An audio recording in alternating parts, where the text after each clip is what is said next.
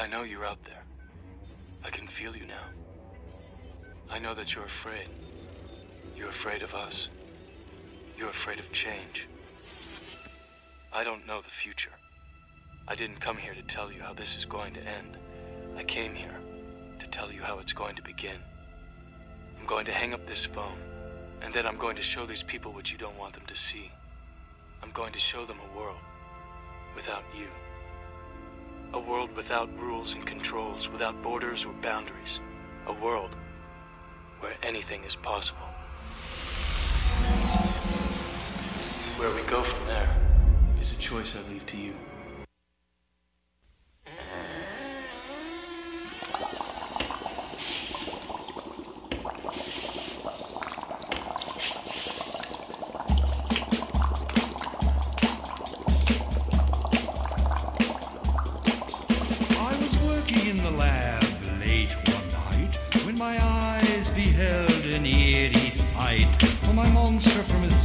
Began to rise, and suddenly, to my surprise, he did the monster mash. It was a graveyard smash. It caught on in a flash. He did the monster mash.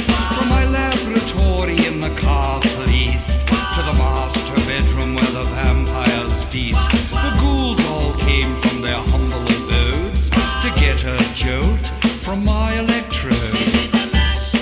They did the monster mash. It was a graveyard smash. It caught on in a flash. They did the monster mash. The zombies were having fun. The party had just begun. The guests included Wolfman, Dracula, and his son. The scene was rocking, all were digging the sounds. Igor on chains, backed by his baying hounds. The coffin bangers were about to arrive with their vocal group, the Crypt Kicker Five. They played the monster mash. It was a graveyard smash. It caught on in a flash. They played the monster mash. Out from his coffin, Drac's voice did ring. Seems he was troubled by just one thing. Opened the lid and shook his fist and said, "Whatever happened to my Transylvania twist?" It's now the mash. It's now the monster mash. And it's a graveyard smash. It's caught on in a flash. It's now the monster mash. Now everything's cool, Drac's a part of the band, and my monster mash is the hit of the land. For you, the living, this mash was meant to. When you get to my door, tell them Bobby sent you. Then you can monster mash and do my graveyard smash. You'll catch on in a flash. Then you can monster mash.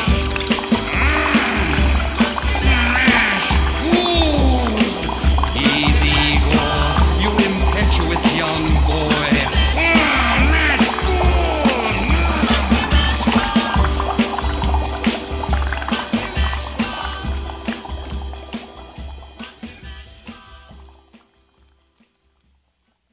And welcome back, fuckers, to another edition of the Patriot Party Podcast. I am the Mick, and with me, of course, is my lovely, more spooktacular better half. V. Lynn. Hello, Patriots. So, a little something to get us in the mood for today, as it is Halloween, and I apologize. We've been trying to get out a news podcast for a couple days now. We just have run into every issue under the sun, if you can think of it. We've had it. Kind of comes when you're trying to sell a house, move, and, oh, by the way, you still have to work 2 jobs. But you're and put out like 5 podcasts a week at this point. Yeah, you're going to have that on those big jobs. That's what I like to say. So, although, when we went on Red Pill Project the other day, that was pretty much like a news podcast. I mean... It really was. We were only hit a supposed lot to be of on stories, for 30 minutes, and but we were on ended for 2 hours. So if y'all were missing our news podcasts, I did direct all of our friends on Telegram to go check out the Red Pill Project that we were on, because that's pretty much in lieu of our regular news podcast. But we're back today. It was It was pretty good too. It was one of the more smashing episodes. We got a lot of people, got a lot of new listeners out of that. So welcome. So yes, if you're just joining us, welcome. And for our old listeners, appreciate you coming back. We have a little bit of housekeeping to do. We had some comments. We've had comments. We've had some other things that have taken place over the past year. There's something I want to reiterate again for our new listeners, just so you're aware. If you want, first of all, for the new listeners, if you want to know why we open with "Welcome back, fuckers," Joe Biden called us fuckers a long time ago. We don't forget things, not like he does. And yeah, I've a memory like an elephant. And I got to tell you, that one's not going anywhere. And I'm going to open every podcast, every show that I do will be "Welcome back, fuckers," because if you're listening to us, more than likely you're a fucker. So welcome to the crowd. Thank you for joining, and get ready, strap up, sit down, hold on to your ass, pull your chair against your ass, and be ready to go, because we use every word in the English language. I am not afraid of it. I was in the military for 21 years. Fuck is like a comma to me. I drop it everywhere I go. It is an acronym, all right? It stands for fornication under consent of a king. In case you were wondering, fuck is an acronym. And we're going to be back to using that soon.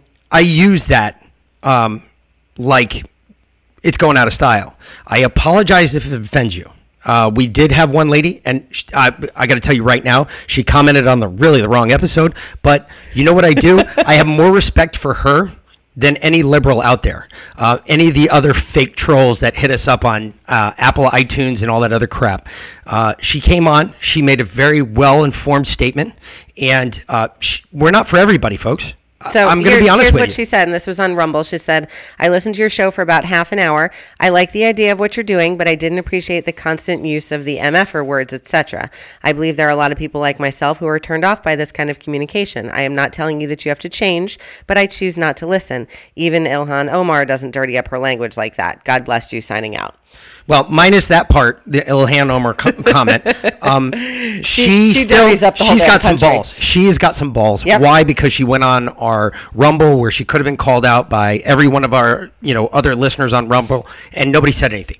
And that's the way it's supposed to be.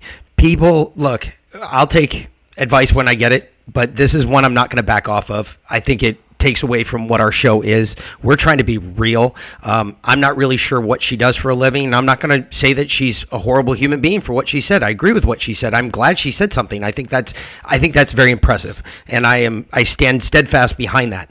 But I'm going to say this: most of America speaks like I do. For those of you that think that people don't cuss, you are higher than a kite, because we fucking drop bombs all the time. I've worked in I don't know how many different jobs that so many people told me, well, you have to change for that. No, I will not change for anyone. I'm going to tell you, I'm very frank, I'm very upfront. I'm going to tell you exactly what I think within the first 5 seconds that I see you. If I think you're an effing idiot, I will look at you and say you're a fucking idiot. Now, understand too, though, I do show respect, because we've had several guests on, especially in the last week. Several guests, they don't cuss. And if I have a guest like that in front of me and I know they don't cuss, I do everything in my power to ensure that I don't. You've been really good. So basically, and I've been an angel on those episodes. How it lays out as our news podcast, such as the one that we're in right now, we use every word in the English language. If you don't like the profanity, then check out our interviews, because we tend not to cuss so much in the interviews. Maybe one or two here in the intro, but generally the interviews are more family friendly. They are. And I don't, especially if I know the person that's coming on. We had Pastor Dave on the other day. Great guy. That was an amazing interview. I know he doesn't cuss, and I didn't say drop one F-bomb, didn't drop anything. And I do my best, folks. I'm telling you right now, I do it out of respect for my guest. I do not do it because I'm changing myself for that person. I do it out of respect for my guest. I know that they don't do it, therefore I'm not going to do it. So that's all it is. I'm just throwing some housekeeping out there. I applaud that woman. Trust me, I have nothing but respect for her. I even gave her a Rumble because I think that's important. We tell you that if you don't like something, drop a comment. If you do like something, drop a comment. A lot of the comments we get back are normally pretty good, and we have every one of those, but when I go and find people like Mayflower Dar, for instance, and I will continue to beat the hell out of her because she, I don't even know if she exists anymore. I don't even think she's real. But all the other ones, if you go on Apple iTunes, you look at the rest of our comments, all of those, the bad ones, they're all fake people. They're not even real people. They're bots. So the liberals have a bunch of bots that troll Apple iTunes, and they go after red-leaning patriot sites. I don't care. Well, here's another real comment. This was on the MAGA Institute. Bicca13 said, "Can we talk about Colorado? I can't be the only conservative that listens to your podcast. Princess GOPO needs to go." Heidi Ginal? I've not heard of Heidi Ginal. I have not either, but I tell you what, I know probably somebody that has, and we're going to be out there in about a week. Yep. So, yes, we will talk about Colorado with Josh when we're out there because we're going to be out in Denver, so we're in the Denver area. So, absolutely, we will definitely talk about Colorado. That will definitely happen. And there were a couple other comments, too. She dropped another one, too. Oh, yes, if we do start live streaming, we will keep the recorded podcast just like normal. We will not do anything different. Everything will stay the same. What we currently have going will continue because I believe that was the same person. That will continue. That's not going to change. It's not like I'm going to stop recording the podcasts. We're just going to live stream because I'd like to see what some people are thinking about what we're saying right at that moment. And I think that would be outstanding. So yeah, absolutely. We just want to do a live stream. I think a live stream might help. I don't know. I'm really not sure about that, folks. We're still trying to figure all that out. So just stand by. We're old and learning as we go. Exactly. We're going to progress through this as we need to. I'm just trying to figure out something else that might help out and might keep some people going. So either way, moving right along, that the housekeeping's out of the way. We got a lot of news to cover because we have been off the air for such, not really off the air, but as you can see, we're going to start out today. We're going to just jump right into this because right there on the monitor, right in front of me, you can see we got the Tiki Torch scandal, that Tiki Gate, as we're going to call it now. Why is everything a gate? That's just the way Watergate. I know, but Watergate was the name of an actual hotel. Yeah, so everything's gate after that, and that was an actual conspiracy. So I know, but I don't. That's just the stupidest thing. It is, but it's just the way the news. The news is very stupid. Very one. I love the fanboy or the Fed boy. You get the Fed boy sitting in the front there, and they're all holding Tiki Torch. So that's just hysterical. Man, those FBI guys are so screwed for the rest of their careers because every time that anybody has something like this, Fed boys are going to be dropped. They might as well just quit because they're never going to be able to go undercover ever. But moving right along, first we're going to start out in New Jersey and Virginia. These are the two big states. Obviously, we've got elections coming up Tuesday and Wednesday. Folks, if you have not been watching the news, I beg of you now more than ever, especially if you live in one of those two states, you need to get on there, watch the news, especially Right Side News, because you're not being told the whole story. In Jersey, you got Phil Murphy running for governor and Jack Citarelli. Jack Citarelli is actually up by 8 points right now in Jersey. He's really making Phil Murphy look like an idiot. There was a great big story that came out in Project Veritas. Project Veritas dropped some bombs again, doing what they do best. They nailed him lying about it in his campaign. So this is getting really ugly for Jersey because once again, we have another blue state crafting a narrative that doesn't exist. And Phil Murphy and Jack Citarelli been going back and forth about vaccines and everything else. And now Project Veritas uncovers the fact that Jack Citarelli is actually, he is freaking, not Jack Citarelli, but Murphy is actually lying to all the Jersey voters saying, oh, I'm not going to do any mandates. When in actuality, he's just waiting until after the election and then he's going to start the mandates. Yeah. So listen to this. Sí, todo eso. Excluded workers. Para los trabajadores indocumentados. Creo que ya los 40 millones, eso fue lo que se dio. But if he talks about it, then it's going to be suicide for him. If he does it right now, yes. Yeah. But he's going to do it. Yeah, we need to just get him elected first. Once again, the senior advisor for Phil Murphy's campaign is not shy about hiding certain information from New Jersey voters. Before, it was about vaccine mandates. Lo va a hacer, pero no podía hacerlo antes de la elección. Now it's about the state allotment of taxpayer funds towards illegal immigrants. Que el dinero que había, que no. Yo no estoy empapada en nada de esto, pero eso vengo de ti porque tú eres la experta. Tú dices recovery. Sí, todo eso. Excluded workers. Para los trabajadores indocumentados. Creo que son 40 millones de dólares, algo así. Y designar eso en este momento sería un suicidio político. Si él designa eso para los ilegales. Entonces no va a decir nada ahora. Se ha dado ya un dinero. Pero no se ha dicho. No se ha dicho. Lo que pasa es que quieren más. Creo que ya los 40 millones, eso fue lo que se dio. Pero no les hemos dicho porque si no es un suicidio No, para lo él. han dicho ya. Quieren más. Porque Nueva York dio, yo creo que son 200 millones de dólares para los excluded workers. But if he talks about it, then it's going to be suicide for him. If he does it right now, yes. Yeah. But We he's need to going to get do him- it. Yeah, we need to just get him elected first. So what do you think? Do you think he'll give more money to the undocumented? I think there's definitely going to be more aid, especially this will be his second term. And the goal is to win even more seats in the legislature so that we can just push through. Governor Murphy and his team seem to think that they cannot win re-election if they tell the voters what they actually believe. Of course, for voters to make informed decisions about who's elected, they have to know what they believe and what they're going to do. Stay tuned. So there you go, folks. Right there, Project Veritas doing, yeoman's work right there, right off the bat. So Phil Murphy is basically a bag of shit, and Jack Citarelli is trying to pull Jersey back from the brink. As Jack Citarelli stated in the piece that I just had. If you give me 1 second, kind of threw that one out a little fast. It was a Epic News story, and Jack Citarelli said that he wants to fix New Jersey first. He said spending is way out of control. Moreover, New Jersey has also borrowed nearly $4 billion, and the state's spending is up $11 billion in less than 4 years. But they're going to give $40 million to undocumented workers? That's just insane. That is just a lot of money, folks. That's just ridiculous. I mean, most states don't even come near that. Murphy administration forecasted high payments of unemployment benefits in New Jersey, which resulted in unemployment insurance and fund deficit of nearly $1 billion in June, while in fact the state unemployment fund held more than $51 million in surplus at the end of June. So they were actually not even pumping the unemployment out, which is really crazy because then that kind of becomes like you're cooking the books. Money go? Yeah, you're cooking the books. I would think that would lead to a legal investigation, especially on that side.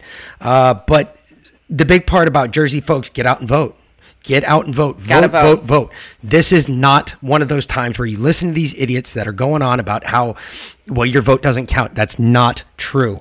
Your vote does count. Yeah, and if you watch the news, just think of it this way. They're all saying that the stories they've pushed out, Trump told everyone not to vote. That is not true. Trump said there's no 2022 until 2020 is fixed. That doesn't mean don't go out and vote. That means that we need to make sure that you vote and that there's no more cheating going forward, which they're already setting up for the cheating. And that's just insane. But I saw a story just the other day saying that, well, we're not sure that we're going to hear the results of Virginia until a couple days or a week after. Well, that's Sounds actually familiar? No, that actually isn't what really happened at all, but it is close and it is already happening. Remember, if you and I talk about voter fraud, what are we considered? We're conspiracy theorists or domestic terrorists. And we're crazy. Oh, absolutely. And, oh, my God, you're a January 6th supporter. Yeah. Well, get this. Virginia Democratic Governor McAuliffe is going on this rant right now. He is starting it. He's saying, hey, look, my election's being stolen. Yeah, that's exactly what I did. I laughed, too, because the election isn't even over Has yet. he been hanging out with Stacey Abrams? I think so. But understand that right now Glenn Youngkin is up 8% over Terry McAuliffe in the governor's race in Virginia, which is outstanding. Which really means like 18 to 20% because that's in a left side poll. If we flip Virginia, we flip New Jersey, that is really bad. I'm just going to let you know that shows you where the voters are in the country, which means we're going to win by landslides in the Republican races in 2022. But the bigger part of this, which is really weird, is McAuliffe and his shocker that he's up over this. He He had this story. There was a story that went out kind of by Fox News, not by mistake. It was accidentally emailed. So let me just read this to you. The Fox News survey showed Youngkin leading McAuliffe by 8 percentage points, and most likely with voters and 2 percentage points supporting candidates or the undecided. That represents a Democratic turnaround just from 2 weeks ago when the poll showed McAuliffe with a 51% support from likely voters, 46% supporting Youngkin, and 3% undecided. Youngkin also leads McAuliffe in a single percentage point, 48 to 47 among all registered voters, 12-point turnaround from 2 weeks earlier. Which is also true. He had a 52 to 41 advantage among registered voters. The poll also shows more news for President Biden. Fewer than half of Virginia's registered voters, of the job, 45% of them approve of the job he's doing currently as president, down 6 percentage points from just 2 weeks ago. On the other hand, 53% of the registered voters and 56% of the likely voters disapprove of Biden's job performance overall, up from 48 and 49% respectively in mid-October. McAuliffe, who served as Virginia governor between 2014 and 2018, has considered a strong favorite to keep the Commonwealth's executive mansion in Democratic hands, and Biden carried Virginia by 10 percentage points last year alone. However, McAuliffe has stumbled repeatedly on the topic of education, long considered a pet Democratic issue, as it pursues to raise concerns about implementation of the critical race theory and other controversial topics from 12K curricula. During the September 28th debate, McAuliffe flatly stated, I don't think parents should be telling schools I don't think parents should be telling schools what they should teach, when he asked to respond to complaints about sexually explicit books being taught in the classroom. So this has been going on for a hot minute. But the bigger part is he sent an email and he said, let me be clear, in this email, where the hell? Oh, I had it. All right, there we go. So he sent an email, and the email, Terry McAuliffe's campaign raised eyebrows by spending nearly $60,000 to hire a high-profile attorney known for masterminding the election-related legal challenges. When Fox News sent a campaign request for comment, McAuliffe campaign scrambled to kill the story, according to emails mistakenly sent to Fox. So Fox News found out about this lawyer. And who is this lawyer that they hired? Mark Elias? You're correct, from the Elias Law Group. Same Mark Elias, who earlier this year, he was the one who, if I remember correctly, he was the one who was also supporting Sussman. Yes. He is representing Sussman. So, McAuliffe's campaign spent $53,680 for the Elias Law Group, the firm that Mark Elias started over a year ago, Fox News previously reported, and when to dispute the challenges of the election. So they're already starting with the election was stolen from me. So what that actually means is they've hired Mark Elias to figure out how to cheat to steal the election, because everything they say is the opposite of the truth. So if they say they hired Mark Elias to dispute the election, they've actually hired him to steal the election. Well, actually, I don't know about that, because we don't always say that. What we normally say is they're going to tell us what they're going to do up front. And this could be what they're trying to do up front, is what they're trying to do is find a way that they can say that Youngkin cheated. That's what I bet's going on. I think the other way around. I don't think they're trying to figure out how to cheat, because he's a defense attorney. And if you think about it, he's going to start a legal battle over the election itself. So he's going to say, well, these guys weren't voting, or they weren't allowed to vote like this, or they're looking for clerical errors in the vote count. What do you want to bet? I'm just making a bet here. I'm calling it today, October 31st. Audit? Yeah. And well, that's the funny part. So what did McAuliffe say in one of the emails that was accidentally sent back to Fox? How that they would be moving forward with a forensic audit at the end of the election if the numbers do not fit what McAuliffe feels currently the polls are showing. Well, the polls are showing him down 8 points. Exactly. So what we all know is more like 18.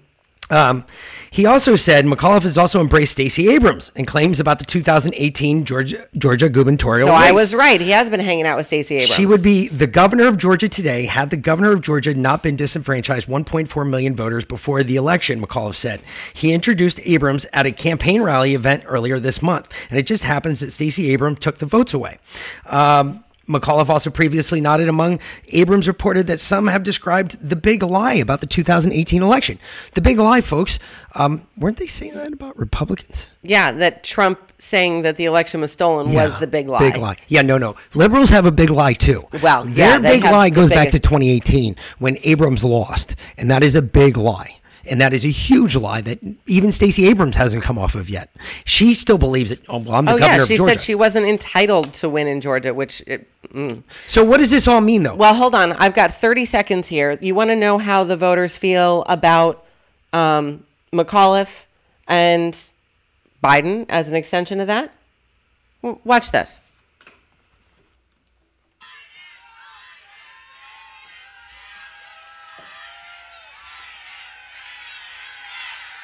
That's all right. Let him go. Let him go. That's okay. That's all right. We love Trump. Hang out and talk to me after this is over, okay? Let's meet out in the parking lot. Well, thank you. Look. Thank you. They even got him to say it, too. That's right. This is not a Trump rally. We let him holler. I also like to thank members of the congressional delegation that are here. They're literally yelling, "We love Trump" in the background as Biden is speaking. Yeah, that's hysterical. I mean... So where's this leading? Everybody asks me that. Well, why are you so big on these two elections? Well, first of all, they're huge. Because you flip blue states to red, that's gigantic. That's awesome. That's a huge win in our column. 2022 looks even more red. The red wave is coming then in 2022. However, there is another thing going on here that actually points back to 2020. What are you talking about? I mean, I was going to say... In Wisconsin, in Michigan, clinically exploited for votes, election mismanagement in Atlanta, unlawful election instructions in Wisconsin, and over 50,000 questionable ballots in Arizona, plus several criminal cases for illegal ballot harvesting and intimidation on voting. In Wisconsin right now, there is a sheriff who is standing up on his own 2 feet, punching back. He's saying, no. This is not dying. And he has gathered evidence over the course of the last 2 years, or last year, I guess. Almost a year. Almost a year now. And where the local sheriff on Thursday dramatically held a national televised press conference alleging that he had found evidence of felonious crimes involving ballots sent to nursing home and nursing home residents. And we kind of brushed over this on the Red Pill Project the other night. But one of the big parts about this is we're talking about people that have been dead, people that were in comas. His investigators went in and found out when the person went into the coma, when they voted, and people who have Alzheimer's, dementia, people who can barely remember, kind of like Joe Biden, can barely remember their last name, and Racine County Sheriff Christopher Schmeling and his investigators have secured evidence for 8 out of the 42 residents in a local nursing home who had been recording as casting absentee ballots that their families said was not possible because the residents did not possess the cognitive ability to vote. And they were literally asking, like these old people, they were like, hey, did Kennedy win the election? And if they nodded like yes, because they couldn't actually remember that because their memory, because of dementia, it goes backwards. It goes back, yep. And it's regenerative. So when it got back to that point, they could still remember that Kennedy did win the election. Well, then they would say that he would voted a Democrat, and they marked the Democrat box and sent the ballot in. That's illegal. You cannot do that. That is highly illegal. Well, this sheriff went and sent it to the Wisconsin State AG, which apparently is an Agino, Attorney General in name only. This Agino said that he was not interested in listening to this sheriff. Now, understand what powers a sheriff carries with them. Sheriffs are normally the highest law enforcement body in the land. Why? Because they're the only elected position in the police department. For instance, a police chief does not have as much power as a sheriff does. Sheriff has more power. Why? Sheriff's elected. That's el numero uno. You want to know why you want a Republican sheriff? That's why right there, because they have the most power. They're one of the few organizations that can actually arrest the sitting president. If they want to arrest him, they can go and arrest him. And they're not, U.S. Marshals can do it and sheriffs can do it. They're the only two organizations that can do it. The Secret Service can't even arrest the freaking president. They have to testify against him if they see anything illegal. However, they cannot arrest him. But the only person that can arrest him are the U.S. Marshals or a sheriff. Which has never happened, but they have kicked federal agencies out of their counties. Correct. They've arrested all kinds of people in their own counties. Yep. As far as them arresting the sitting president, I mean, yes, in name, on paper, the books, technically, in the books, they can. They're one of the few that can. Anyway, the big part about this is they carry with them a lot of power. And as the sheriff pointed out, he said, Schmeling dramatically accused the Wisconsin Elections Commission and the state election bureaucracy for creating conditions by such voting by mailing absentee ballots to nursing home residents who didn't request them, empowering nursing home staff to fill out the ballots on behalf of the residents was illegal. And not only broken, they didn't just break the law, they shattered the law. The nursing home scheme alleged by Schmeling was also found in neighboring Michigan. Where Democratic Attorney General Dana Nessel earlier this month announced 3 women were charged with voting fraud, including those who fraudulently filled out ballots in the names of nursing home residents without their permission. But the nursing home case is far from the biggest concern that rocked Wisconsin, where Joe Biden was certified the winner over Trump with a razor-thin margin of only about 20,000 votes. The nonpartisan Legislative Audit Bureau released a sweeping report last month that accused election officials of engaging in inconsistent administration of election laws, troublesome management of new drop boxes, and troublesome collection of those ballots in the drop boxes during the pandemic, which means that there are ballots dropped in drop boxes that were not counted, folks. How is that possible? That is highly illegal, ineffective investigation, fraud complaints, and other problems. While it did not offer evidence of systematic fraud, it flagged up to 30 problems as well as many more issues that lawmakers would resolve future elections. You can read more of the report here, blah, blah, blah, whatever. And in the developments, the ruling Wisconsin Supreme Court concluded that the state election office wrongfully allowed tens of thousands of Wisconsin voters to skip voter ID requirements and file absentee ballots by declaring their concerns about COVID and qualified them as indefinitely confined. So the Wisconsin Supreme Court said no. And they went and did it anyway. Well, the bigger part of that is they just violated the highest court in the state of Wisconsin. A, that's huge. And the Attorney General doesn't care. B, at that point, the Wisconsin Supreme Court can step in and remove those votes. If they remove those votes... But are they going to? Yeah, they're talking about it. It is right now in the works. This sheriff is right behind them, pushing them to it. So Arizona might not be the first domino to fall. Wisconsin could looks be like the first Wisconsin's going to fall first. And if Wisconsin falls, Michigan could be right behind because the same thing went down in Michigan. So Senator Ron Johnson, former chairman of the Senate Homeland Security Committee, oversees the election and dizzy relations from his own hometown, state where the lawmakers have far more work ahead of them to improve the election administration to ensure. Following the lab report from Sheriff Schmeling's report that was uncovered and disclosed might only be the tip of the iceberg for this situation in Wisconsin.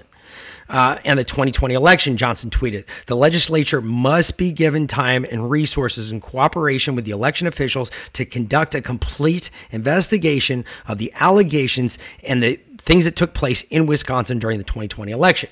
Similarly, officials in Georgia, where Trump lost by a slim margin, have also found evidence of the same type nature in a major voting center in Fulton County. What did you say the other night in the Red Pill Project? You said there was 1 million.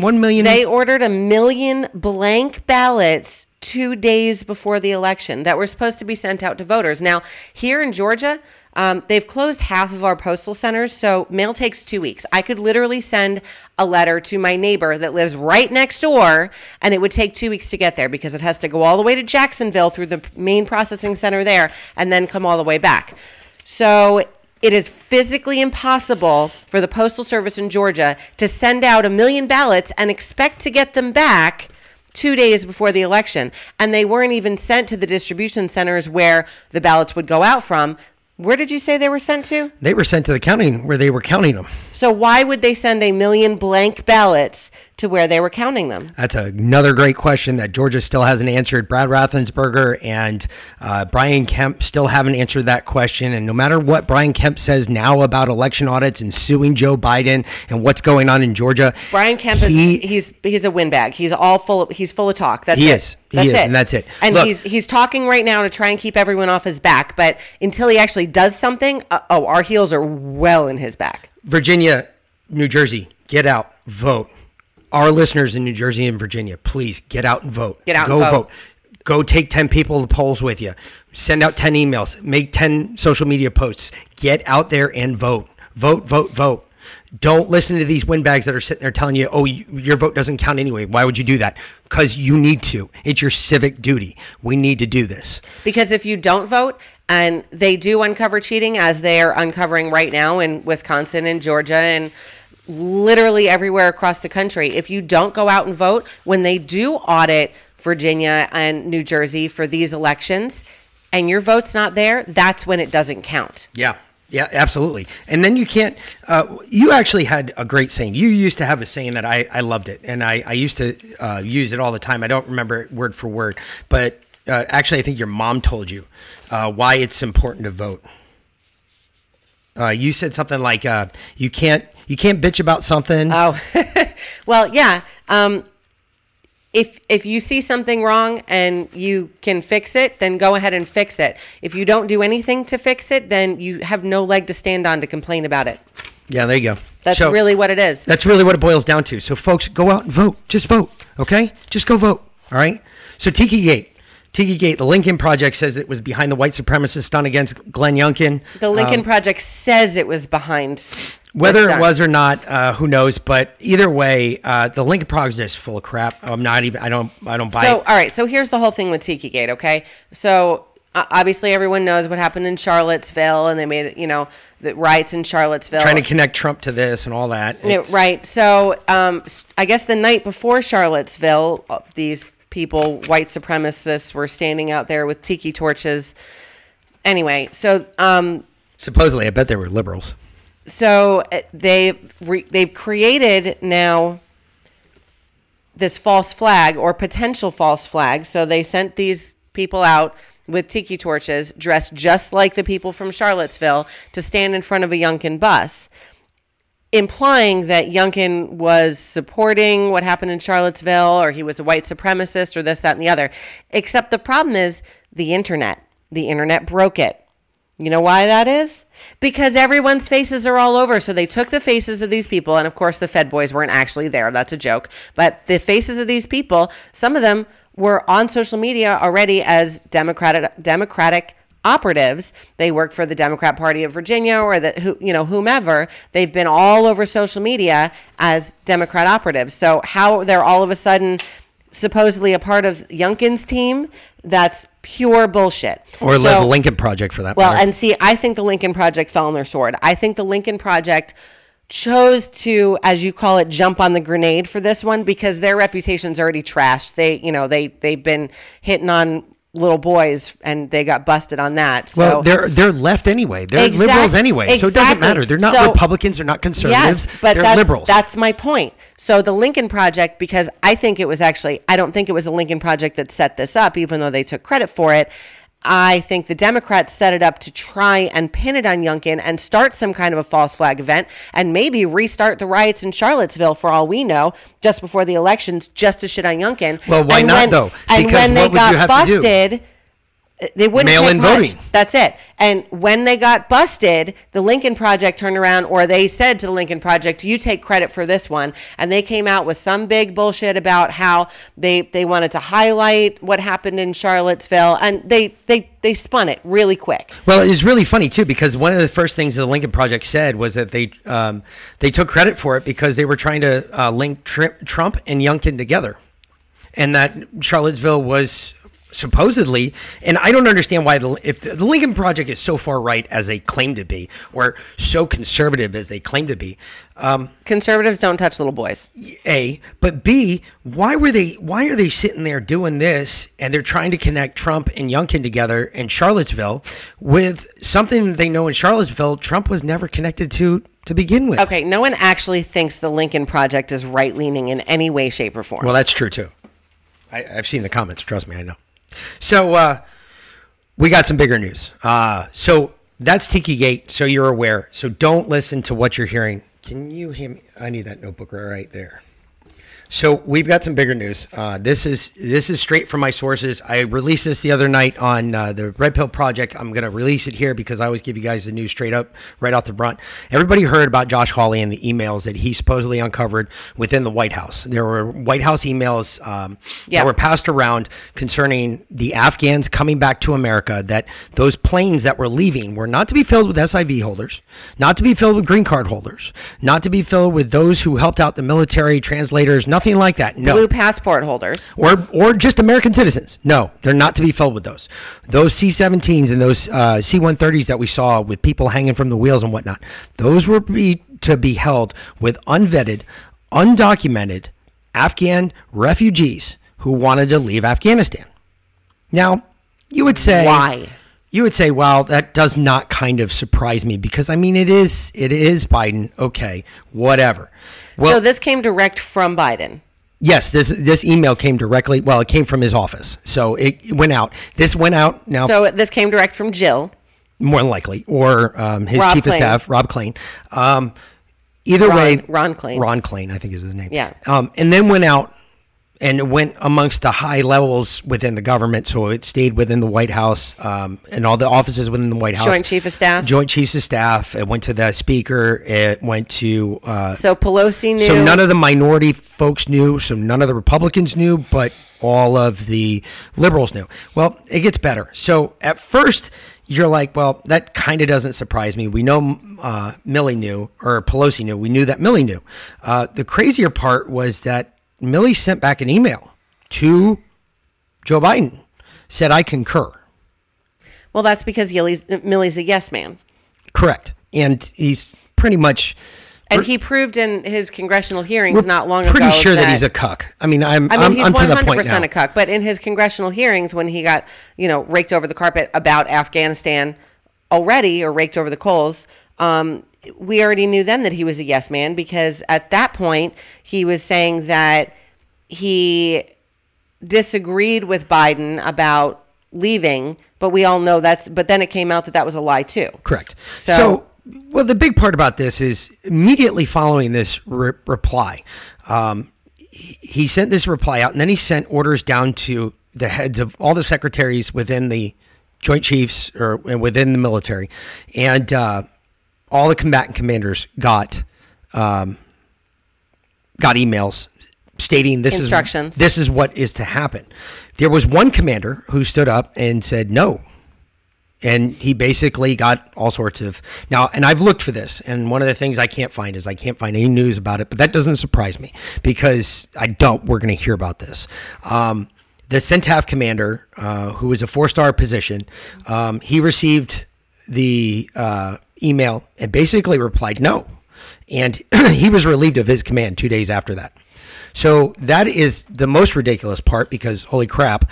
But first of all, you know that once you get above the 2-star position within the military, everything pretty much becomes very political at that point. I mean, that's shades of Schuler right there. But so this went down. I mean, the CIA got it, the DIA got it, NSA got it, all the big IAs, all the big 3-letter agencies got it, FBI got it. Could be Senate oversight. We're looking into that. I'm waiting for also a whistleblower, because from what I understand, there may be a whistleblower coming out on this. So be prepared. There was also some claims from CJ Soto of CG, who's in trouble for it, which I thought was weird, because wait, what is CJ Soto's? CJ SOTIF, which is the Combined Joint Special Operations Task Force, used to be Afghanistan. But I thought that all got shut down, but apparently it didn't. It got moved to Southcom headquarters, or SOCOM headquarters in Florida and Tampa. He's apparently in charge of it, in trouble from it, because he was bucking the system too, saying no, this is BS, because he was trying to get interpreters out. And he's been also underhandedly, from what I understand, and this is all inside news, I don't know if this is actually true or not, so I'm just kind of speculating here, but I've been hearing that he's been helping some of these groups that we've been talking about, going over and getting some of these interpreters across the borders and moving them out of Afghanistan. Pineapple Express, Exactly. Camelback, Yep. all them. Yeah. All of that.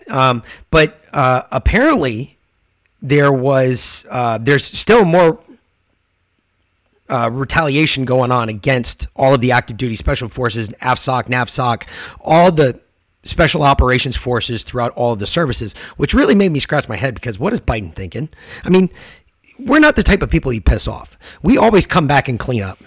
So I'm really questioning what Biden's thinking by going after us. He's really stupid by doing that. But supposedly the 36 SEALs that you talked about a week ago, about them having to pay back their training. I said that's a small bill. I mean, that's not that big of a deal. But this apparently now is also being triggered with this, and they're trying to silence those SEALs because they were going to come out and say something about this to make the government go back on the vaccine mandates.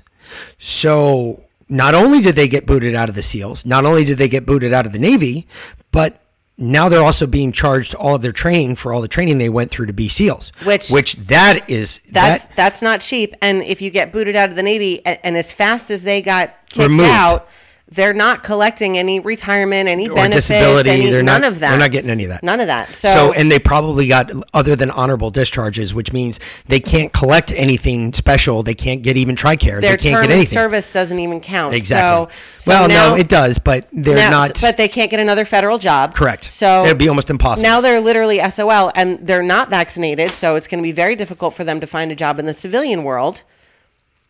So. And then I'm thinking to myself, okay, that's pretty crazy. But then one of the things, and I've got the email or the story right here, and this came out from Just the News, I believe. I believe it was Free Beacon. It was a Free Beacon piece. Anyway, according to this one, they did say that there is a date on the emails. Now, the original date for the order is where the problem is. So according to some of the pieces I found since then, they came out and they said that there was an August 16th email that this came out. However, the original email chain started July 28th. When did we pull out of Afghanistan? Almost not till the second, third week of August. So 3 weeks prior, before they'd even started this, at July 28th, they were still saying that and we were going to have a peaceful withdrawal, and it wasn't going to fall, and Correct. all of this, and yet they were saying load the planes with. So Hawley went on Tuesday to a unvetted Senate refugees? hearing with Colin Kahl and Pentagon's Undersecretary for Defense Administration official for overseeing the Biden administration's botched evacuation. We know that we've got major problems in vetting people who have been brought to this country, or evacuated and brought to this country, Hawley said. You've testified in September that those evacuated, about 6,000 American citizens. You testified in September that the special immigrant visas, or the SIVs, were about 1,200 to 1,300. That leaves about 116,700 people still in Afghanistan, and over 124,000 NEO number that you're not even offering or telling people about. So in total, you're looking at about 160,000 people that were left behind. Wow. That just who were not SIVs. We just don't know how much of those people they were.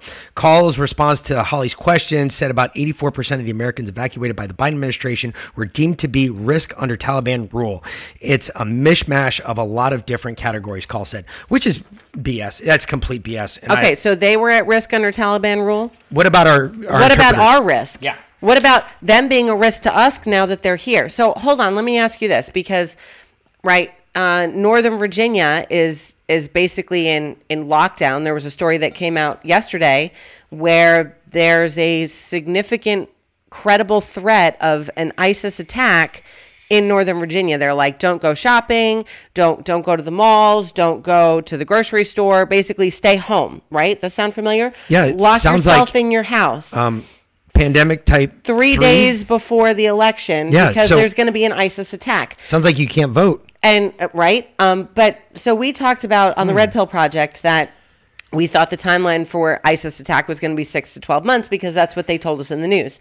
Sounds more like 6 to 12 days. So is there a possibility that these people that were evacuated from Afghanistan were, first off, brought over here deliberately to seed our population with ISIS or Afghan cells, because we know that Obama started ISIS, Trump shut it down, and now Obama's brought it back.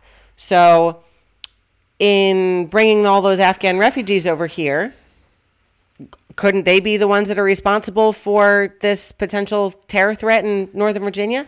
The timing is very perfect. Are you done? Yeah, Okay. Answer my question. Fine, I will. Good. There is a possibility to that. However, I've heard other stories, and right now the biggest one that I think I heard is that supposedly martial law is going to be enacted as of tomorrow night, supposedly in Northern Virginia. That's probably the biggest news. And considering that Youngkin has an 8-point lead over McAuliffe, I really start to question now, again, this is all supposition, folks. I've heard it. I haven't been able to confirm it yet. So maybe I've got some folks, some listeners in Northern Virginia. Maybe you guys can tell us about that, if that is actually going to happen, if you've heard any news reports about that. But it'd be really cool if you could let us know. I've heard it. I don't know if that's actually true or not. But there's more to that, what you just talked about. Now, there's a lot of Afghans that left Afghanistan. And we know that some of them did come back here. We know there is a small group, a small portion that actually came back U.S. stateside. Now, and they're on military bases. The biggest number, yeah, but those are SIV holders, from what I understand. Most of them are SIV holders that came back to the States. Most of the undocumented and unvetted ones are in Germany and other countries right now. They have not been allowed to come back here until their paperwork started, and they've been vetted to an extent. Now, is that part of the Biden plan? I doubt it. I bet that was a part of the military. The military said, look, I don't give a shit. We're not doing this. Not until we vetted you. We know who you are. I mean, I would be one of those people pushing for that. Now, with that, though, understand that remember how we talked about the last episode? Actually, I might not have. We might have just talked about it on the Red Pill Project, but I'm going to talk about it right now. Biden was supposed to go to Germany this trip. Yeah. And supposedly he mysteriously pooped his pants, and now he's stuck in Rome for an extended stay. However, we don't have any video of him pooping his pants, like grabbing his pants, going, whoop, and running away. But what I do know is that he was supposed to go to Germany. He is not going to Germany. It was not canceled by the Secret Service. This was canceled by the administration. There's only a couple of reasons why the Secret Service cancel anything. It's because they can't provide for his security and they can't find a quick way out for him. So that's the big reasons why they do not, do stuff like that. Why they cancel something last minute, but you just said the Secret Service didn't cancel it. Exactly. I believe the administration canceled it. Now, are we ever going to know? No. But what I do know is what's going on in Germany right now. And if you've not been watching any of the right side news, and you really got to dig into this one, like I saw it on OAN last night when I was at the firehouse. I actually saw this story. But right now, Germany is up in freaking arms right now. They have absolutely lost their mind. Why? Because we brought all these unvetted Afghans that, guess what? If they say they don't want to go to America, they just get booted off the post. And they're out in free German society. The Germans are up in arms. Yes, Merkel is gone. They got this new communist socialist weirdo who took over. I don't know his name yet, but he's not saying anything. He's sitting in the corner coloring. And the German people we're talking 1936 Germany here. They are losing their minds. Are the German people unarmed? I believe, yeah. For the most part? I think most of Europe is unarmed. Yeah. I believe Germany's not allowed to have weapons. I think we're the only ones left on the yeah. planet that we are allowed to have our guns. So for now, understand that these people are they've already had a problem with terrorism. They've already had a problem with people getting stabbed in public and all this other crap. All of that's already happened. So understand that this is just another addition. They're just throwing stuff on there. It is crazy what is going on over there. We look like a bunch of idiots over there right now. And the German people are letting people know, look, you guys suck. You guys are screwing us right now. And this is going on. It is what's happening. And Germany is it's huge. It is just huge. And Biden can't go over there with a political defense. He can't go over there and say, well, look at the win I got in my own Congress. Because on Thursday, Pelosi chick canned that one too. So Biden's got nothing. Biden's got the Pope, the handmaiden of the devil standing next to him.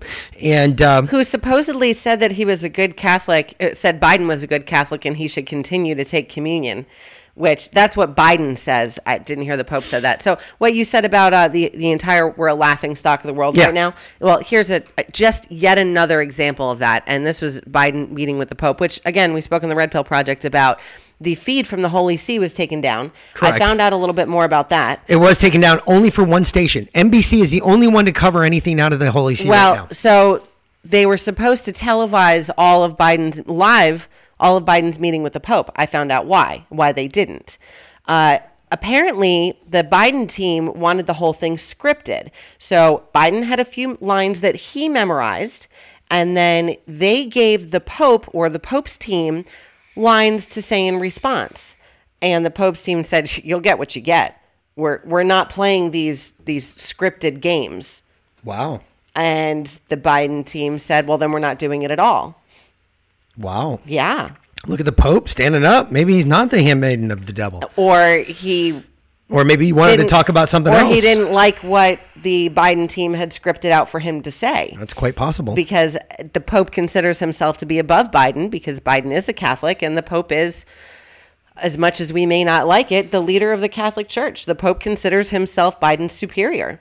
Why would he take orders from Biden's team? We'll get to your video. All right. Because we got to take a break here and then we'll be back. Thank you very much. Thank you for that. He was a famous African-American baseball player in America. What did he just say? Hold on. Thank you very much. Thank you for that. He was a famous African-American baseball player in America. You're the famous African-American baseball player in America. That's what he said to the Pope. Hey, folks. After he'd already spent 45 minutes with the Pope. Hey, we're the Dodgeball Association of America. We're the American Dodgeball Association of America. Exactly. What? What? All right, we're going to take a quick break. We'll be right back. This will be a quick one, and we'll be right back. So stay tuned. We're coming back. We've got money mandates. We're going to be talking about kids, vax, jab, whole bit, Durham on January 6th. We're going to be here for a hot minute with that one, so we're going to jump to that one right now. And if you really want to feel good about the clothes you wear, if you want to feel good about supporting something, if you want to know that your money's actually making a difference, go to Culture of Life 1972. Perfect example of another great company that's out there providing clothes that support anti-abortion, which is awesome. In my book, you're killing two birds with one stone.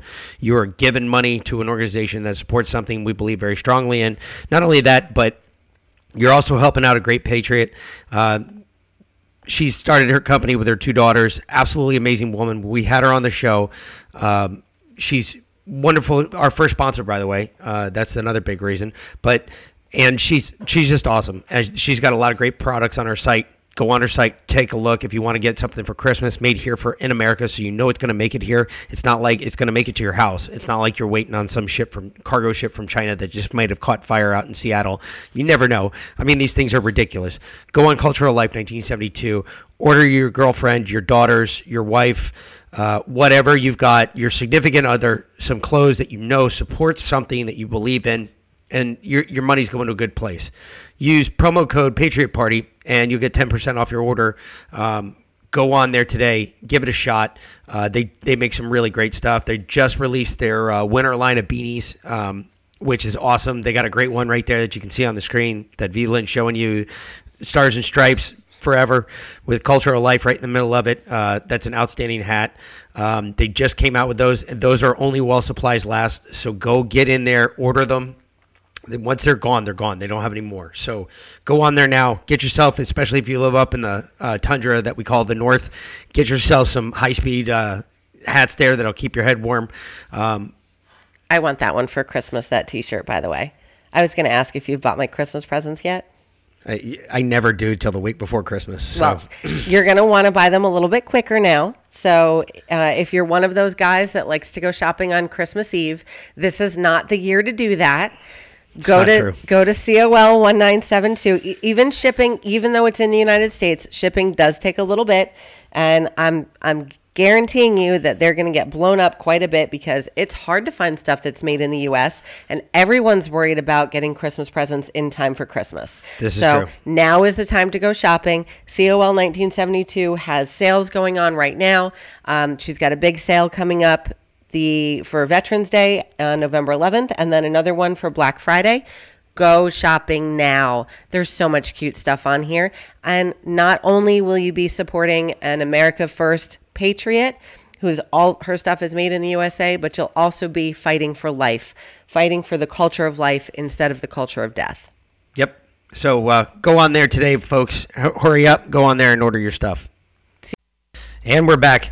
And we're doing we just did some pre-recorded live reads that we're trying to get out just so we can take a break and kind of wash back some of our throat here. So money. So anyway, the Democrats unveiled their new plan to tax unrealized capital gains. What does that mean? I'm going to make this is one of my big ones. This is huge because, folks, if you don't realize what this means, what this is going to do to this country, you remember the housing bubble. Remember when the housing bubble burst, right? I do. We got screwed on it. We did. Because the price of our house went, upside down real quick, fast, and hurry, we bought the house for $175, and then 2 months later, it was worth like $150. Yeah. So, folks, what Biden plans on doing is, and according to what Janet Yellen came out and said in her little press conference, they plan on taxing your unrealized capital gains. If you make over $1 million. Correct. Right now. That's the people they're going after. But understand what this means for you and anyone else out there who's makes more than $1 million. That means these are like 90% of these people own property.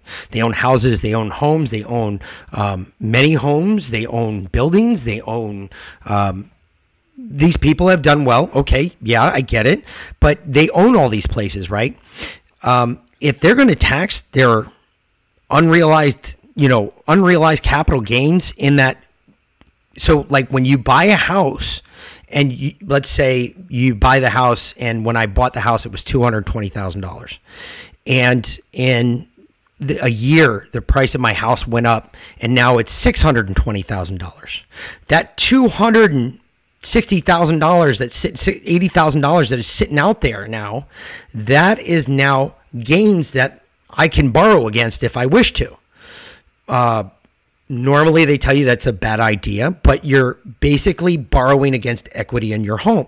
If the market ever flip-flops, guess what? You still owe the bank that money. Your house no longer covers it. So now you've got to come up with another way to pay it back. Well, what they're going to do is tax that.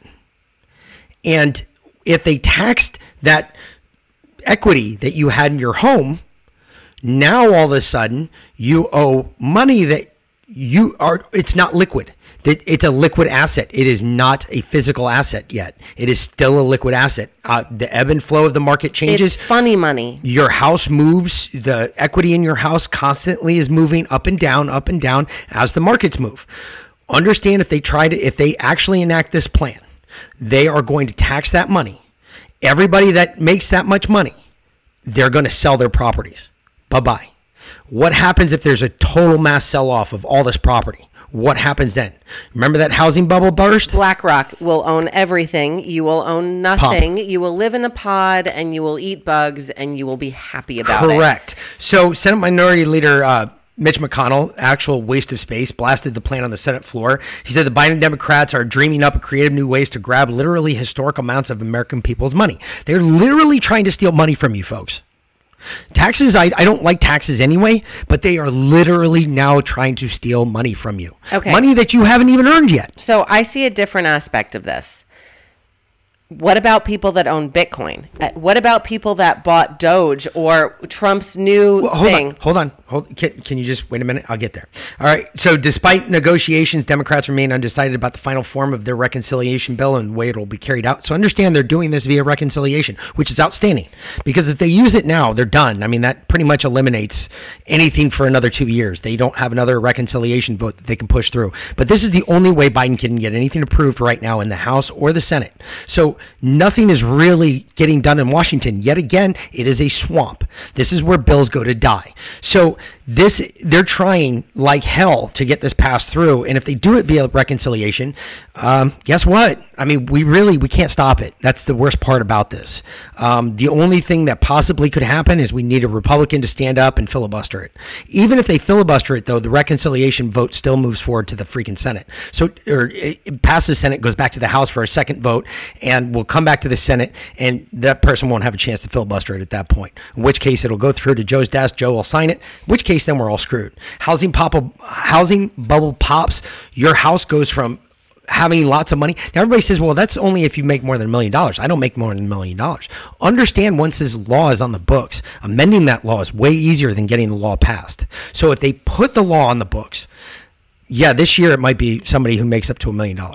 Next year it might be somebody who makes up $200,000. And with the way inflation is going and the price of the dollar, honestly, it's not unheard of that you'll be making $1 million in a couple of years, even if you only make $50,000 right now, because the value of the dollar will go down so much that $1 million will be the equivalent of $50,000 right now. So let's take all these bills and let's put them in perspective really quick. Right now, the original $5.61 trillion spending package that the Democrats were pushing originally has now been cut back to $3.85. And now Joe Biden wants to put this $1.75 trillion budget framework for taxes forward. He wants to push this plan forward. And this plan is named, it actually has a name, which is a scary freaking thought. And he says, well, I'm going after the wealthiest Americans again. They are on that whole thing about how the wealthiest Americans have not. We've proven over and over and over again that the wealth, 41% of the wealth, which are the wealthiest Americans, they pay over 60% in taxes for the whole country, or 51.8% in taxes for the whole country. 20% of the wealthiest Americans pay 40% of the taxes for the country. Well, and that's those who make like $1 billion or something like that, Yes, they pay 40%. They pay 40% of the tax. But when you drop it to millionaires, millionaires actually up that number, and it's like 51.8%. So if you look at this, okay, they already pay their fair share. Exactly, they're already paying it. It's not going to change anything. No, I don't understand why people redistribution of wealth. Exactly. I don't understand why people think that this is going to change something, because it's not going to change a damn thing. Because the more money they take, the more money they spend. It's not like they're actually putting it towards the debt. So the White House's plan actually is named. I'm trying to find the name actually. If you give me 1 second, it's like the. Okay, well, while you look at that, I'm going to get to my point about Bitcoin. So, how many people? Well, that's where I was going, because that's the next part of this. Okay. So. It's something like, I don't remember. It's like the American, it's weird. It's like the green household economy and I don't remember, ecology tax package or some crap like that. It's ridiculous. Anyway, so then it's the Green New Deal in taxes. Exactly. So $759 billion in TSP, politicians scrambling for the cash. So TSP is a thrift savings plan, if you're not aware. I got involved in it in the military. And she just brought up the point about Bitcoin, Dogecoin, all that other stuff. Well, how does this affect, how would those taxes affect this type of thing, especially for federal employees with the TSP? Supposedly there are TSP millionaires out there, dreaded air quotes, by the way. I don't know of any, and I've been involved in the TSP since, I don't know, the second year I was in the Army. I've been contributing money to my own thrift savings plan that supposedly I'm supposed to be able to collect in 5 years. And there's no way I'm going to be a millionaire from it. I'm barely going to break $100,000, so I'm not really sure where they get this millionaire thing from, because the government hasn't invested our money very wisely. Matter of fact, the government's invested our money in BS instead of investing it like if we had a choice where we could invest it. So but how does this tax? If you die, do I collect your TSP early? I think it comes in my death benefit. Okay, just checking. It's not good for you though, because it's not much. But either way. Well, how does this affect? Everybody asks me, well, how does this affect like Bitcoin, like what she was talking about? Well, think about this. That is considered unrealized wealth. Yep. If you bought Bitcoin when Bitcoin was like 5 cents before, if you bought Bitcoin was still privately traded, and then when it went public, and that massive jump that Bitcoin produced a lot of millionaires almost overnight. And when Bitcoin went public, they were up for like 8 days in a row, and they were making money hand over fist. So if you made all this money on Bitcoin and all that money that you now have sitting in the bank, remember that $600 thing they want to watch? Sitting in your crypto wallet. Yes. guess what? You will be taxed on it now. You will be taxed on that. If you made money off of Doge, like I did, granted it's not much, I might have to fart in my hand and hand it to the federal government because that's all it's going to be worth. We bought Doge when it was 5 cents, and now it's 26 cents. 0.05 cents. 0.05 cents. When I bought it, it was 0.05. And now it's 0.26. Yeah. We bought Bitcoin when it was 35,000 Bitcoin. Mind you, we didn't buy an entire one, but we bought a bit of Bitcoin at 35,000. Now it's 60,000. So if someone had actually dropped $1 million, let's just say, just for shits and giggles, or $100,000 into Bitcoin, even then, I mean, you're up over $900,000. You're getting really close. Yeah. So that is all unrealized income.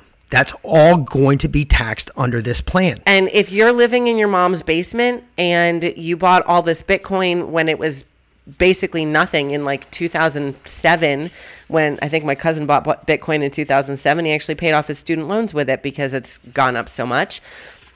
But now he's going to have to pay taxes on that. So he's going to have to pay taxes on $800,000. Yeah. If this plan goes through. And Absolutely. The only way that he's going to be able to afford to do that is to sell the Bitcoin. Yep, and cash out the Bitcoin. So, well, why would we be concerned about that unless the United States was going to release its own Bitcoin or its own dollar? Like China did, like Russia did? Yeah, I got a feeling that's coming too. Yeah. Market today, because folks. They I said it October it. 31st, 2021. Mick said it. That the United States is going to be releasing. What do you want to bet? Before the end of the year, we're going to hear something about a digital type of currency coming from the United States. Because they want to get rid of the dollar. They want to get rid of the cash-based society. Because if you have physical cash in hand, if you got pennies in your pocket, if you have dollars, they can't track what you spend, so therefore they can't control it. If it's a digital currency, oh, guess what? They can look at everything, and now all of a sudden, well, you can't buy those cigarettes. You've already bought too much alcohol this month, so we're going to shut that off. Yep. So it's the social credit score, money based. Yep. So get this, it gets better, right? So the reporter, so everybody asked me, well, how does climate change fit in all this? Climate change on taxes and everything else.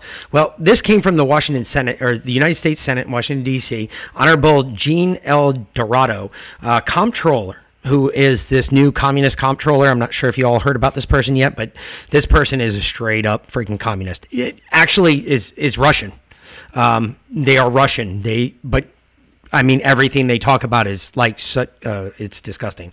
Dear Comptroller General, this was actually to the comptroller. This came from Ron Johnson and Pat Toomey. But on June 24, 2021, the Government Accountability Office released a report titled Retirement Savings Federal Workers Portfolio Should Be Evacuated for Possible Financial Risks Related to Climate Change. So what they're saying is that TSP has got to go away because somehow this has something to do with climate change, which is really weird. In support of the proposition of the global warming related risks that may inadequately be reflected in current market prices, the GAO report relies significantly on the September 2020 report from the Climate-Related Market Risk Subcommittee of Market Risk Advisory Committee, or MRAC, and the Commodity Futures Trading Commission. We have significant concerns about the GAO's reliance on the subcommittee's report, given that the report was issued in violation of Federal Advisory Committee Act, or the FACA, that the regulations issued thereunder, that the MARC's charter. The report acknowledges and reflects solely the work of the subcommittee and does not necessarily reflect the views of MRAC or the Commodity Futures Trading Commission or its staff of the U.S. government. The subcommittee, notice what they just said there. Let me read that again just so you can understand what I just said. Not necessarily reflects the views of MRAC or the Commodity Futures Trading Commission or itself or the U.S. government. Notice how they're trying to take control of this as well, and they're trying to put it on. Sounds like they're throwing them under the bus. Yeah, and they're trying to put it all on climate change, and that we need to get rid of TSP. We need to get rid of all these thrift savings plans. We need, because somehow it's adding to global warming, which doesn't make any sense to me. They do not cite anything in here about global warming. They just talk about it in the initial opening statement. Everything else is referred to the FACA regulations and the MRACA regulations, and that's it. That's the only stuff that they actually quote and push in this piece. And it concludes with, because the subcommittee report issued the apparent violation of these provisions, we ask that the GAO immediately withdraw the report and the retirement savings plan So they're going after now basically my retirement and all retired federal employees' retirement right now. That's what they're going after. But understand, if they can go after our retirement, your retirement, if you're a privatized citizen, isn't far behind. Yep. Just because they can get to mine doesn't mean they're not going to be able to get to yours. It just means that now they're opening the door for it, and they're actually creating a precedent. Oh, well, we got the federal retirement taken away. Is the thrift savings plan based in the stock market like most private retirement plans? It's like a 401k, except you donate with less risk than you would if you did a 401k. So, for instance, if my thrift savings plan went upside down, I wouldn't owe anything. Gotcha. What happens to everyone's retirement plans when the stock market drops, because all these people are going to have to cash out their stocks to pay taxes on unrealized gains? That's another great question. Folks, we talked about it on the Red Pill project. I'm going to say it again. This is actually Josh said a lot on there that was really, really good. One of his explanations about stagflation. For instance, one of the big stories also that came out, we just don't have time today to go over it, but the GDP numbers were released for the third quarter. Folks, we only gained 2% GDP. Understand that is the lowest GDP growth in I think ever for the United States. Our numbers are anywhere between 3.5 and 6% is what our GDP growth normally is. Now, when you have inflation and you have standard GDP growth, so standard GDP growth is anywhere between 2.5 to 6 or 3.5 to 6%. So if it's going up and you have inflation rising, that's fine because you actually have money still coming in. Now, what the problem is you have inflation rising and your inflation's getting up there. The GDP, the demand is still there. So demand is up there, right? And your GDP is doing this. Your GDP is not moving. So that's where stagflation starts. If the cost of everything is going up 10, 20%, as we see that it is, but your wages are staying stagnant, or maybe you're getting a 1 or 2% raise year over year, if you're making anything at all, if you even still have a job, how are you going to pay for the cost of gas to get to and from work when you're making 30% less, so essentially what's going to happen is going to work is going to end up costing you more money than you make it work. Yeah. So again, it goes back to the point, well, what's the point in going to work then? Well, and honestly, everything that's happening, I feel like they've really sped up the timeline. And right now, everything is colluding. We are coming to that precipice, and they're trying to drop the entire society, right? They are literally trying to just bankrupt everything. It goes well, back, I've been saying it for a while. It goes back to the mandates, in right? the 12-step process of destroying this country, Joe Biden right now is at number 11. So we're flooding the country with refugees. With the southern border is completely open. There are millions of people, and that 1.2 million that they've detained coming across the border, that is, what'd your source say, 20% of what's actually come through. Correct.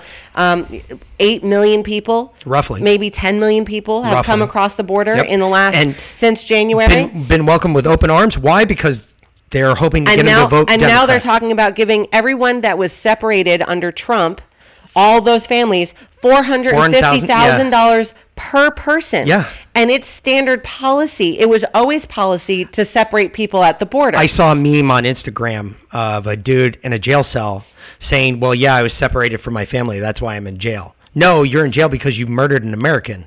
But now we're going to pay that person $450,000 because they were separated from their family. A family of 4 could potentially be looking at almost a $2 million payout. Where is that money coming from? Apparently us. Apparently all the tax-paying Americans. Why tax-paying Americans fall for this shit left, right, and center, especially liberals, other than the fact they're stupid and they don't want to realize that what they're saying is the dumbest thing ever.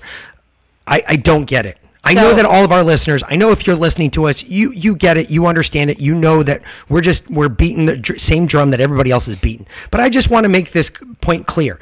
Understand, this money thing is huge. Because what's the first thing they can go after? What's the best way they can get me to stop buying guns?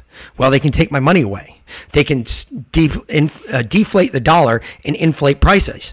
So what does that do? Well, now I'm going to stop buying guns. Now I'm going to stop buying ammo. Now things are going to stop happening like that. But what else does that do to every other working class American. For instance, myself, because I'm sorry, I still work 2 jobs. Actually, I do 3 jobs. If you count this as a job, I don't really count it as a job because I have fun doing it. But I work 3 jobs. I'm here doing this podcasting on the days I can. I've got my fire department job and I'm installing garage doors in between that. So I'm constantly moving. I have yet to stop. I get like 1 day to stop and that's it. And some weeks I don't even get 1 day to stop. I get like maybe a half a day to stop. So this craziness that is going on right now in this country, this is ridiculous. They are literally, if you don't see this as an implosion or a possible implosion, I mean, look at the screen in front of you. That is a perfect example. That is a freaking perfect example of how bad this is. We have boats stacked up on both shores. Now, some people say that there's a possible invasion there. I agree with that. I'm not disagreeing with that. Some of the reports I've read for containerized missiles aboard these ships, very possible. I'm seeing a lot more people pointing in that direction. However, what I see right there on that screen is products, goods and services backed up. Think about this. If you do this to goods and services, what do you think? For instance, I work for a garage door company. I show up to your house to fix your garage door. And let's just say, well, I can't get goods and service. I can't get the goods. I got the service, but I don't have the goods. I can't fix your garage door because I don't have the parts to do it. But I'm going to provide you the service and I might be able to make it work. What just happened to the prices of that service? That service now just jumped through the roof because now that service costs millions of dollars. I mean, gone up. I mean, a spring change normally goes $175, for just the labor part of it. But if now I can't get the goods either, I can't sell the goods at the same time. Now I'm going to jack my service prices up. So now my service prices are going to be like $200 for labor because I can only employ 1 or 2 people. I can't employ 4 or 5 people. And that all kind of goes to the way of the freaking dodo and kills everything else. Okay. So think about that. Well, here's the other thing to think about. Did you see that story that came through? I believe it was a bunch of ranchers in Texas are building their own meat process. Yep. No, not the wall. A meat processing facility. No. You know why? Where's this at? In Texas, because all of the meat processing facilities across the country basically have been closed. We slaughter cows here. We ship it to China to be packaged and processed, and then it comes back. How much food you think are on those ships sitting off the coast right now? You wonder why the store shelves are empty or bare, or mostly bare, why they're literally putting up cardboard cutouts of pictures of food on the shelves to make them look, it's like North Korea, like that freaking Seth Rogen movie, right? All over again. Exactly. It seriously is, because how much food is rotting on those container ships right now? None. That's coming back. None. They have. Trust me, those ships can keep that stuff cold for years. Well, yeah, but it doesn't matter. I know it doesn't matter, but you can keep it cold for so long, it's still going to rot, right? It doesn't matter how many preservatives you put in there. It's still going to rot after a while. Leftovers don't stay good in the refrigerator for more than a week and a half, maybe 2 weeks. I'm sorry, stuff sitting on those ships, that shit is rotting. Fruit is rotting, meat is rotting, and our shelves are bare. Well, and eventually it'll get here. Who knows? But when. Look, so we take everything and we put it into, we compartmentalize everything, right? We talk about this story and we talk about this story. Everything is connected. We need to take all of those pieces and put them together in a big puzzle because everything is connected. So here's how I see all the puzzle pieces fitting together, right? Whether or not there's an invasion, whether or not La Palma drops and hits the East Coast, right? We'll leave all that out right now. What's actually we know is going on right now. Inflation is ridiculous. They're looking at taxing our money even more than money that we haven't made. Exactly, money that we haven't made. So they're dropping the economy. The dollar is about to drop. The stock market is about to crash. The housing bubble is about to burst again. That's one big part of it. The money is a big part of it. And then the supply chain is just completely broken. Shortages everywhere. And then you get into mandates, and we are decimating our first responders, our healthcare workers, never mind our basic goods and services like you were talking about. Anybody that has more than 100 employees supposedly has to be mandated to take the damn vaccine. They're not coming to work. You got flights that are shutting down, so your transportation is shutting down. And people are really starting to get sick, and they're getting sicker and sicker. So they're going to call 911. The ambulance, if it shows up at all, is going to take 30 minutes to get there, maybe an hour. Your first responder firefighter is going to take, 20, 30 minutes to get there, maybe, if they show up at all. By the time you get to the hospital, that's if they have an open fire station. Exactly. If by the time you get to the hospital, if you actually end up having a room, if you're not treated in a hallway on a stretcher or in an armchair, because the hospitals are quite overflowing now. They literally are now, like they weren't last year, but now they are. If you have a doctor. And it's not COVID either, folks. This is from normal diseases that we deal with on any daily basis. If you have, and we'll get to that, but if you have a doctor there that's going to see you, or a nurse that's going to see you, that can actually think for themselves instead of following a CDC protocol from someone who's never even treated a patient, you're going to die. Yeah. Well, there's a possibility of that. So basically, everyone's going to die. The economy is going to completely crash, implode, as it already is. You're not going to be able to feed your family.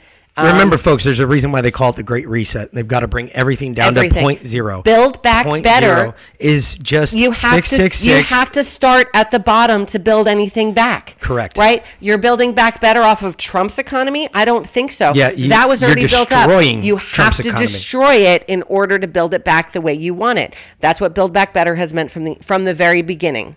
You have to destroy it first before they can build it back. And they're not going to be building it back better for us. They're going to be building it back better for them. All right. So, mandates.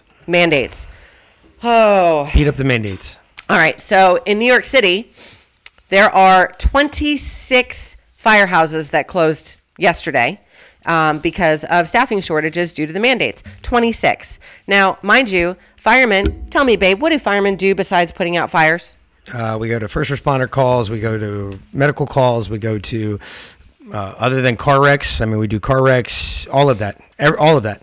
Right. Plus education, community education, plus fire safety, fire prevention. Plus, we also check every freaking hydrant more than once a year. We also make sure that, if you own a business, that you have all the fire alarms and all the fire suppression stuff you're supposed to have. We do everything basically that, there's a lot of unseen stuff that we do that isn't always seen.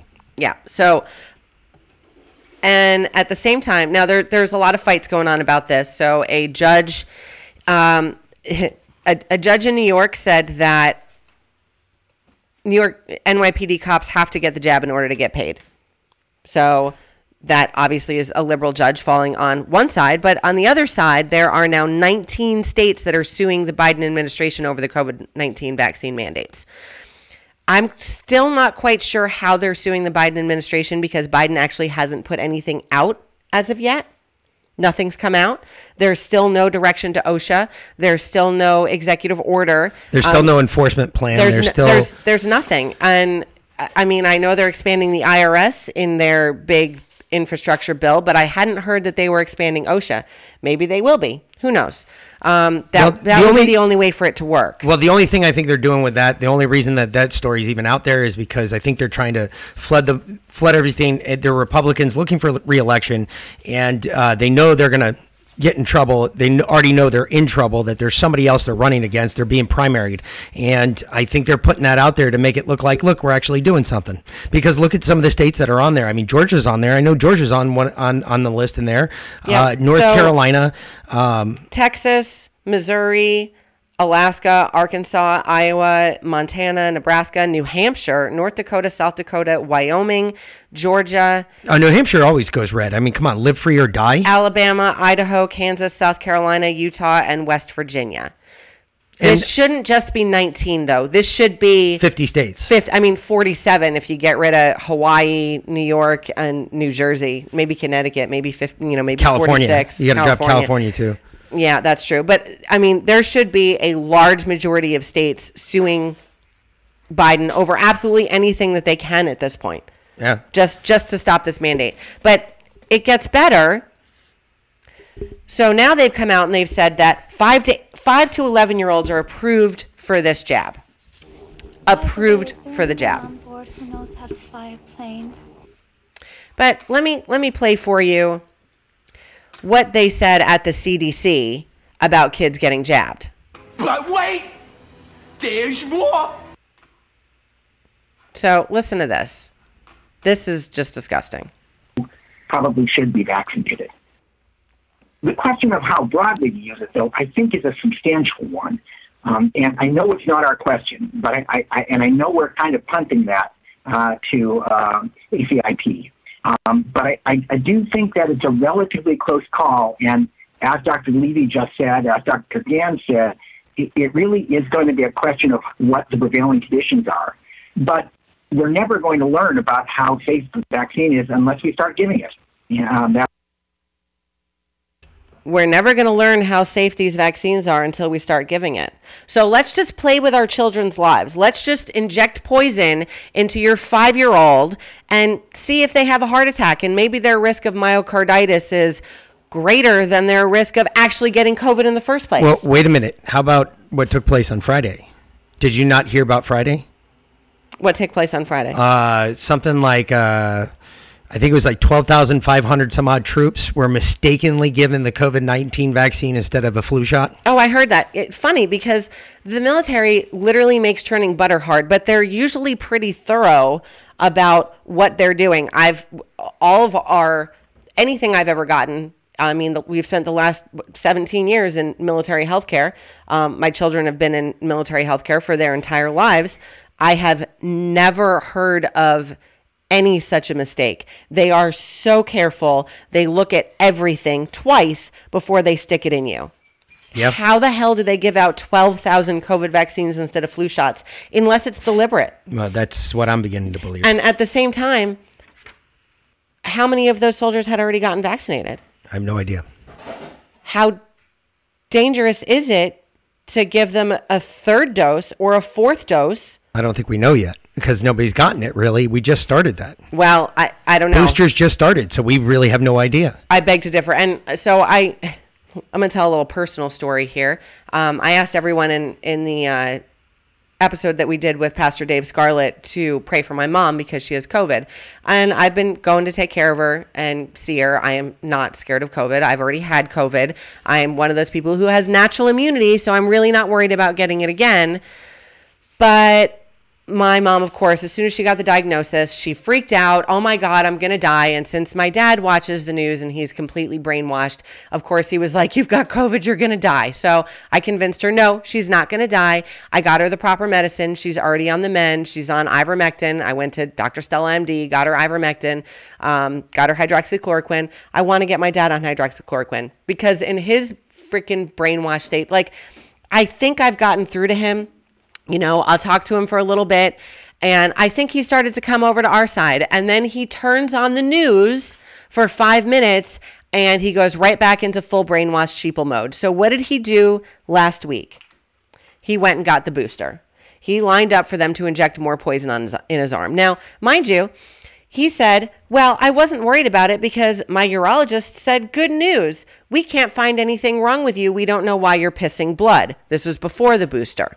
He already can't remember shit, which is not like him. That has certainly come about since the shots.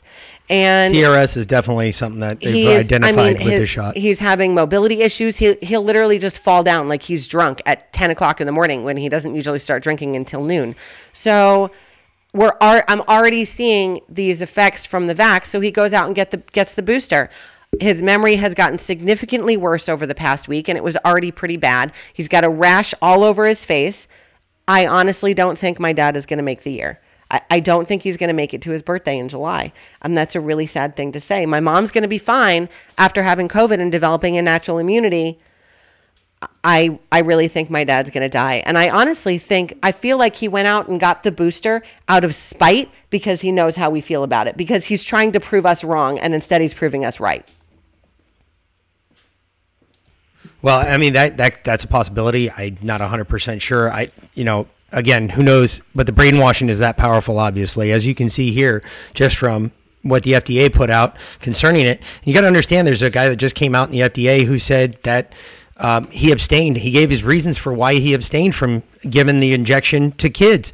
And his major reason was that kids are 99.99999. I can keep going with the nines, folks. Pretty much 100%. Statistically 0% chance of dying from COVID. Not only are they not dying from COVID, but they're not transmitting either transmitting it either because they lack the ACE2 receptor that's normally not found in the human body until after puberty. But they are dying right now. And it's not from COVID. So no, but they're probably dying from the jab. They are. So child deaths are up. They're 52% higher than the 5-year average. And actually, the expose just updated this. The death in boys, in male children, is up. It's like up 83% or 82% from last week. Yeah, I mean, it's going up week over week. It was previously down 14%. And of course, this is coming out of the UK because they're the only ones that actually put any kind of data out there. Well, the UK and Israel, we certainly don't get any data out of the US. We're getting a little bit of data, and it's showing that, again, our deaths are up 15 to 20%. And they don't know why. And why that's is in everyone comparison. dying? And understand that's in comparison to the rest of the world. And that's in comparison to last year. And they keep saying that it has nothing to do with COVID, nothing to do with the jab, nothing to do with any of those things, and that we're good. Bullshit. It gets better, though, because 11,000 active duty Air Force personnel, unvaccinated with days left before the deadline, becomes effective for the Air Force, which is funny because the Air Force is the only one talking about it right now. The Army sure as hell isn't talking about it. The Navy's not talking about it. And the Marine Corps is not talking about it. Who knows about the Coast Guard? I don't think they're talking about it, though, either, which means they've got a bunch of yes men in there that are saying, yeah, well, we're just going to do what we're told, Jim. No. Anyway, so just keep an ear out for all of that stuff. We get into a better story, though, because remember, I've been preaching this for a while now. John Durham, he doesn't write a 27-page indictment without bringing more people in front of a judge. So Durham's calling for the former FBI lawyer to testify in the case involving the former Democrat lawyer, Sussman. He's going to have James Baker come and testify. He wants James Baker to come testify.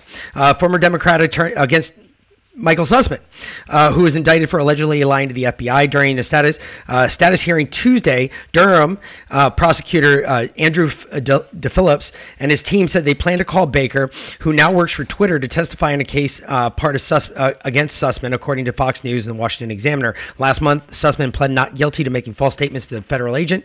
U.S. District Judge Christopher Cooper asked Sussman's lawyers and the prosecution to continue with their discovery process, which would take months. The prosecution said that 6,000 documents were provided to Sussman's defense, amounting to more than 80,000 pages in total. Durham's indictment against Sussman, who previously worked for a high-powered Perkins Coie law firm, made false statements in September 2016, which we already know that. Baker said he wasn't working for a client when he provided the claims and alleged existence of a back-channel communication between the Trump Organization and Russia Bank. Perkins Coie is basically he's being called in to refute testimony that Sussman is going to try to give to say that there was some back-channel communication between Russian Alpha Bank and Trump. And he's going to refute all of that testimony, which is really weird. Why is that so weird?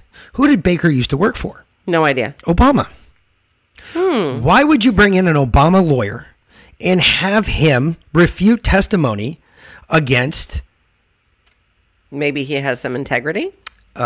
Unless there's another part to it. Or they're holding something over his head. Perkins Coie was the law firm hired by Fusion GPS on behalf of the Democratic National Convention, which hired former MI6 agent Christopher Steele, who all the while was being paid by none other than James Baker.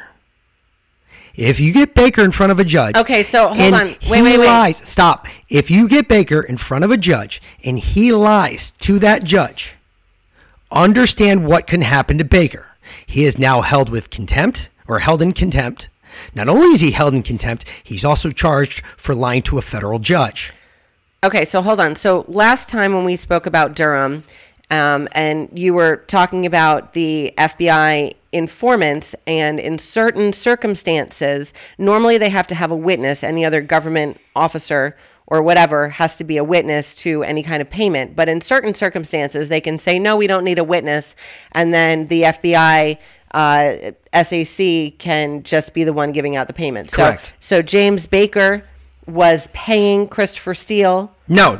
I'm not saying that he was paying him at all. Okay. I'm not saying that he was the agent running Christopher Steele. Okay. But my point is if you bring Baker in front of a federal judge and he has to testify about something maybe that might be sensitive about Steele.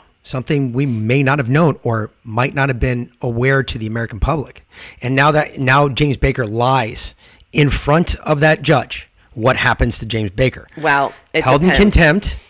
Depends on the judge, because right now True, there have been people that have been lying to judges all over the place and they don't care. Okay, but right now this judge has been holding up his end of the bargain. Okay. He's moving forward with this stuff. We're already in discovery. So true that. If there's stuff out there that James Baker's going to move forward with on this stuff and he's going to lie about it, understand there's boom, we got another one going down. This is all from, you got to remember, Durham's another one that likes to play that chessboard 9-10 years out. He's already doing it. I gotcha. Well, can that judge help out the January 6th people? Well, there's a letter that I know you have. So please read this letter because we got to take a break real quick and we'll be right back. As soon as we're done, we got our last sponsor. Again, they keep the show free, folks. We're going to put that out there and then we've got a news roundup and that's about it. But read your letter first. Okay. So this is from the Gateway Pundit and Nathaniel DeGrave. He's a nonviolent prisoner who walked into the open doors of the Capitol to document the event for a podcast. So he's a podcaster. Sounds familiar. He had someone filming with him. The doors of the Capitol were wide open. I mean, he's essentially a media, but he didn't get any media privileges here in the DC jail. So he's not been convicted of any crime. He's being held in pre-trial detention with no bail at the DC jail with no court trial date in sight. Isn't that a violation of the speedy trial? Yep. Yeah, I think so. Fair and speedy trial. Yep. Exactly. So this is from DeGrave. I understand that I write this letter at my own risk. We are harshly disciplined for speaking out against the facility. Dear fellow Americans, I never thought I'd write a letter like this, but we're living in very different times. This is my cry for help. My name is Nathan DeGrave, and as a nonviolent participant at the January 6th rally, I've spent the last 9 months detained as a political prisoner in Pod C2B at the DC DOC, otherwise known as DC's Gitmo. The condition here for January 6ers have been inhumane. In fact, some inmates are even begging to be transferred to Guantanamo Bay, where even they have more acceptable standards. Class action lawsuits are being filed against this prison, and even the ACLU has gotten involved. Senators Matt Gaetz and Marjorie Taylor Greene have since attempted to gain access to this facility and inspect the conditions of the jail, only to be denied. The vile filth of what has become our daily life is being illegally hidden from the members of our own Congress. So let me tell you about what me and many of the other January 6ers have been experiencing in DC's Gitmo. It is my hope that with media exposure and the awareness of the American public that something may be done and this never happens to anyone ever again. Our conditions. For the first 120 days in DC's Gitmo, January 6ers experienced daily lockdowns for 23 to 24 hours before being allowed to leave our small 120 square foot cell. The physical and mental anguish that results from this kind of severe isolation has caused many people to go on a rapid mental decline. As a result, a large percentage of us are heavily medicated with anti-anxiety and antidepressant drugs, which helps to cope with the psychological and mental abuse we endure. Many times, the little rec we do receive is stripped away if our cell isn't up to the standards of the guard on duty. This changes from day to day. January 6ers have lost rec time and out-of-cell activity anytime news interviews about the jail are aired on TV, people speak up about our conditions, or rallies are held in our name. We'll probably have a lockdown upon the publishing of this letter, so I've already warned those I know in advance. Masks are weaponized and used against us, even though we never leave the facility. Officers have walked in with the sole intention of needing to write 20 to 30 disciplinary reports against January 6ers, which have adversely affected our chances of release and caused loss of privileges, phone time, and commissary. Masks needing to be covering both the nose and mouth at all times, or we are threatened and locked down in our cells. January 6ers are always respectful to the employees around us, but COs maintain the need to invent reasons for discipline. Privileged legal documents have been confiscated and gone missing from various cells, and highly sensitive discovery, video evidence under attorney-client privilege, is watched by employees during our legal calls. Jordan Mink, for example, had all discovery taken by ERT officers on August 23rd, despite the objection of his attorney. They handcuffed him, searched his room, and then proceeded to take all video evidence in his possession. Additionally, legal visits take 2 to 3 weeks or more to be scheduled, leaving little time to discuss our defense and prepare for trial. The extreme medical neglect in this facility has caused a variety of adverse illnesses and disease. Some show signs of scurvy.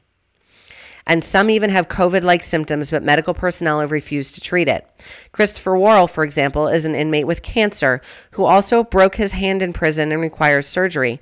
Both have been completely ignored. Federal Judge Royce Lamberth got to the point where on October 12th, he filed contempt of court charges against the warden of the D.C. DOC, claiming that Worrell's civil rights had been violated and demanding the U.S. Attorney General inquire further about him and other possible violations.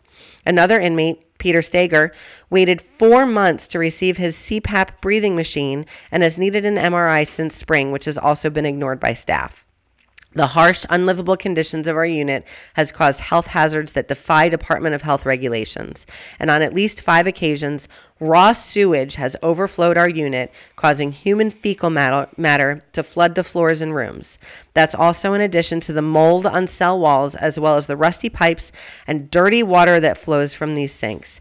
White rags turn brown when exposed to the water from our faucets. We are undergoing severe nutritional deficiencies and starvation. For breakfast this morning, I received a tray of flavorless paste, 2 slices of bread, and a slice of bologna. Lunches usually consist of rice and beans, but we'll get cold chicken or beef patties if we're lucky. For dinner, we are sometimes fed a diet of cheese sandwiches and bologna and cheese 4 to 5 times per week.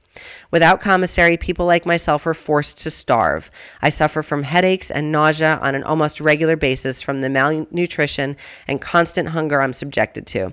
I've lost almost 15 pounds since I've been detained. Our rights to personal hygiene are also totally neglected. Razors are prohibited, and inmates are forced to either go unshaved and grow long beards or use a razor-free cream that burns and irritates the skin. But many other jails have allowed the use of razors without incident. Haircuts are also prohibited from unvaccinated inmates. For me, it's been nearly 9 months. I look virtually unrecognizable in the condition I'm in. I fear even my family would not recognize me. Contact with the outside world, from legal visits to seeing loved ones, is highly restricted. After in-person visits, legal or otherwise, we are forced to undergo humiliating strip searches despite all visitors being thoroughly checked for contraband. If it's a legal visit, we are placed in a 14-day quarantine with no out-of-cell time, even if your attorney is vaccinated and tests negative for COVID. Visits with friends and family members for unvaccinated inmates are never allowed. As a result, many people have skipped critical meetings with their counsel and never get an opportunity to see friends or family. Video visitation, while available to the rest of the jail, is restricted in the January 6th pod. Mail is delayed for months, and phone calls are limited to a maximum of pre-approved 12 numbers. If there's anyone else in our extended family or otherwise we'd like to call, we're pretty much out of luck. Religious services protected by the First Amendment are not provided to January 6ers. Neither are in-person classes or other activities available to the rest of the jail. An inmate named Ryan Samsel instead attempted to organize his own Bible study inside the pod until he was viciously beaten and left for dead by correctional officers. He suffered a broken eye socket and brain damage as a result of the vicious attack. He's now permanently blind in one eye. On another occasion, Scott Fairlam was confronted by an officer in the middle of the night, and his life was threatened once the officer's body cam was disabled. Many, like myself, are afraid they could be the next victim. And last but not least, we experience racism from many guards on a daily basis, being the only white Republicans in the entire jail. The false narrative has been passed around the jail and to corrections officers that we are white supremacists. We are not. The inmate population is predominantly black, so we are at risk being here because of this false narrative. The guards are mostly liberal migrants from Africa who have been conditioned to hate us and hate America. January 6ers have been mocked, beaten, and ridiculed by guards for singing the national anthem. The corrections officers despise our politics and the love we have for this country. At one point, an officer even yelled, "Fuck America," and then threatened to lock us down for a week if we attempted to sing the national anthem again. The truth about my story. Finally, I feel I should touch briefly on the government and prosecutors' portrayal of who I am as a person. No, I'm not a terrorist, extremist, or any of the other names I've been called by the government. More than anything, I'm a red-blooded patriot, and I love this country more than anything. I am being unfairly prosecuted and definitely overcharged. I never assaulted anyone, destroyed property, or stole anything. I walked through wide-open doors to enter the Capitol, along with my camera crew, hoping to get the rally on video. I was never armed at any point inside the Capitol. Our goal was to make a documentary documentary and get likes and shares on social media. Yes, I wore a costume that the prosecutor refers to as paramilitary gear and body armor, but it was for the movie and was nothing of the sort. And yet, 9 months later, here I sit with 10 years worth of charges and no hope for a future. The surveillance footage shows absolutely no signs of assault, and despite attempts by media companies to get it released to the public, the government has denied it. I think that's because they are fully aware that this footage is questionable at worst and exonerates me at best. Please don't be fooled by the media. I am a loving and peaceful person with no history of violence. This weaponized DOJ and their blatant resentment of my respect for President Donald Trump is putting me in a situation that makes me feel helpless in my current situation. How you can help. Despite me and other January 6ers experiencing these unthinkable conditions, all of us remain positive and hopeful that in the end, justice will prevail. We maintain a love for this country and the Constitution like no other. The only thing keeping us going is our undying patriotism, the camaraderie between one another, and our faith in God. Please share this letter with everyone you know, friends and families, senators, representatives, political organizers, civil rights groups, and media outlets. The truth has to get out, and the jail must pay for what they are doing to this country's citizens. As a result of this unlawful detainment in the last 9 months, I've lost everything. The successful business I spent 13 years of my life working on, my apartment in Las Vegas, social media accounts with a lifetime of memories, you name it. The government has essentially canceled me. Not only that, but following my arrest, my best friend of 12 years robbed my apartment, stole my cat, and hacked my personal Instagram with 100,000 plus followers. Since then, I often go between feelings of hopelessness and moments of depression. I wonder if I can ever recover from this, but I have to remind myself never to give up. There are major medical complications I now struggle with as a result of the jail's neglect of my health since being here. If there's any way I can hope to recover, my only hope are the ones who are reading this. I was on top of the world once upon a time, and that life now seems only like a distant memory. If there's anything you can do to help, I would really appreciate anything at all. Inmates are being extorted with lack of nutrition, forcing me to spend most of what's left on commissary, which I can no longer afford. I need desperate help with my legal expenses and just help staying alive in here with the commissary and all the expenses I still have on the outside, as my livelihood and life have been stripped away from me. Thank you for anything you can afford, even if it's just a few dollars. It goes a long way in here. Sincerely and with love, Nathaniel DeGrave. No, it's pretty powerful. It really is. DOC, they're referring to Department of Corrections, so you're aware. And before we take that break, though, and I know I just spent a lot of time. We're way over. I don't care. So they're in a full-blown panic right now about January 6th. Between that letter and Tucker, so Tucker is putting out, and this releases tomorrow, the first part of his documentary about January 6th. So I just want to play which is outstanding because I did watch the one on HBO and it was terrible. And it was I have never. It is so slanted. It's not even funny. It's disgusting. It doesn't even show you. They love to stop the camera. They actually very meticulously split their clips so that you don't see the times in which the guards actually open the gates and let people through. We watched it happen. Yeah, we sure did. We were on the ground watching it. We saw people, we saw the cops getting out of the way, clearing each part, going backwards, going all the way back up to the Capitol. The cops are actually opening the gates up, letting people through. This is no joke. This is all BS. Every part of this is crap. There's nothing about about this that is true. Absolutely. So here's Tucker's preview.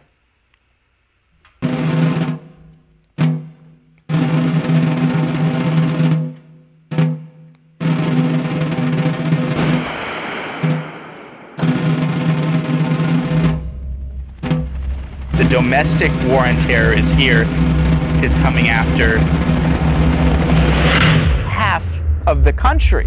The helicopters have left Afghanistan, and now they've landed here at home. And the left is hunting the right, sticking them in Guantanamo Bay for American citizens, leaving them there to rot. We are dealing with an insurgency in the United States. Terrorism from white supremacy is the most lethal threat to homeland. I've been told that I'm a white nationalist. Me. FBI, throw your hands up. They've begun to fight a new enemy in a new war on terror. Not Al-Qaeda, white supremacy. False flags have happened in this country. One of which may have been January 6th. This truth is marching on. Recording. So a couple years back, Mick bought me the MyPillow mattress topper with the Giza Dream sheets and the pillows for Mother's Day. And then COVID hit and I got furloughed. So I took the kids up to North Carolina for 2 weeks, but Mick could only get a week off of work. So he came up and joined me the second week.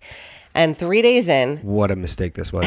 I called him and I said, whatever else you bring, you must bring the MyPillow mattress topper with the Giza Dream sheets and the pillows to North Carolina. And he said, you have got to be out of your mind. I'm driving in a pickup truck. There's no way. Mind you, we have a California King. It's probably the biggest bed I've ever slept in my whole entire life. It's Thing's great. Huge. And this mattress topper would have taken up, it did take up the whole back seat. I mean, it's 3 inches thick. And seriously, you could put this thing on top of concrete blocks and get an awesome night's sleep, which is kind of what we did because my amazing husband took the mattress topper with the Giza Dream sheets and the pillows and put it in the back of the pickup truck and drove it 10 hours to the Outer Banks so that I could get a good night's sleep instead of sleeping on what felt like concrete blocks. Yeah.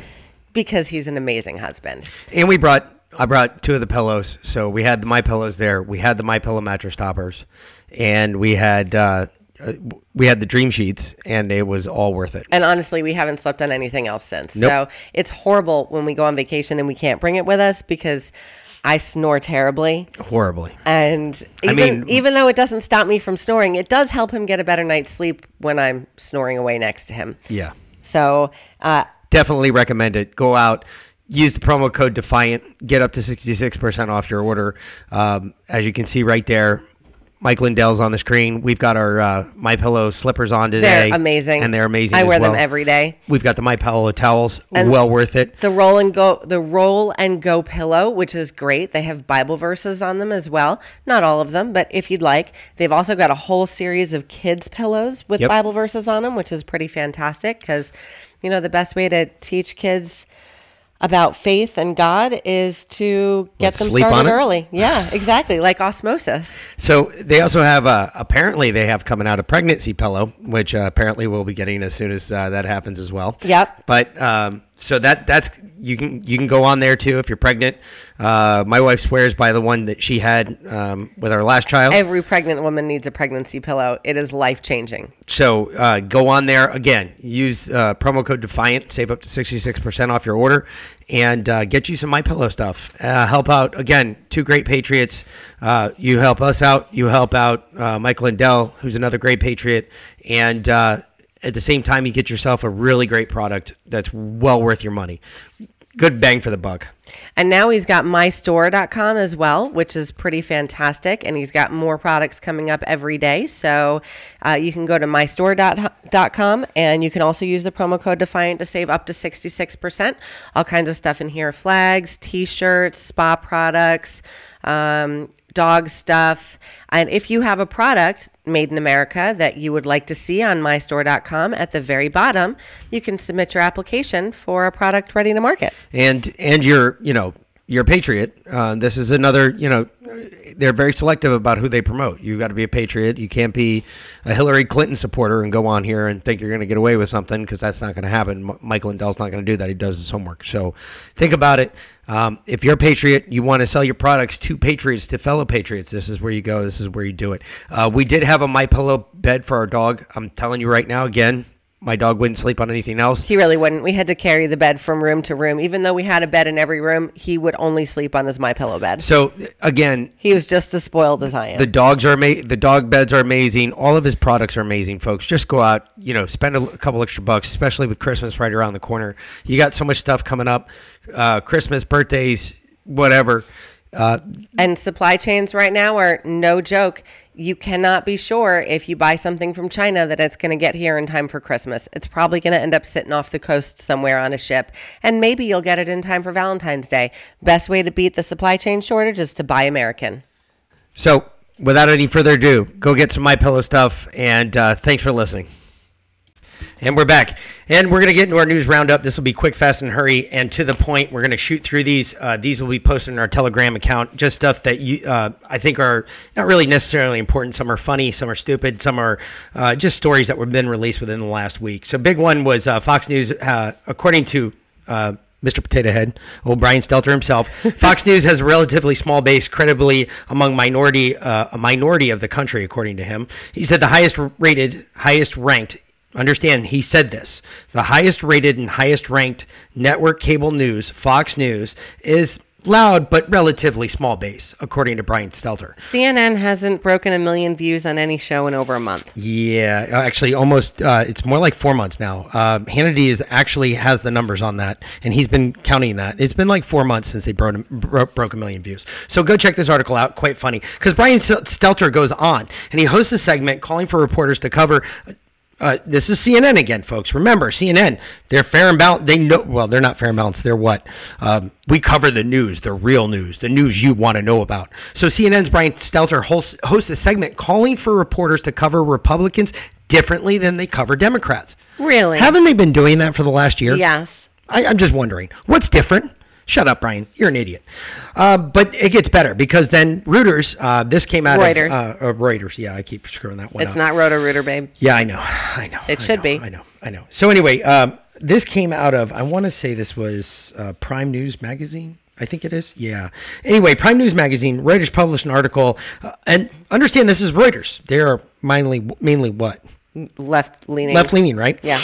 So they published an article which talked about the establishment outlet of Fact Checked, alleged rumors on social media that President Joe Biden used a white power gesture during the CNN town hall in Baltimore, Maryland on Thursday of this past week.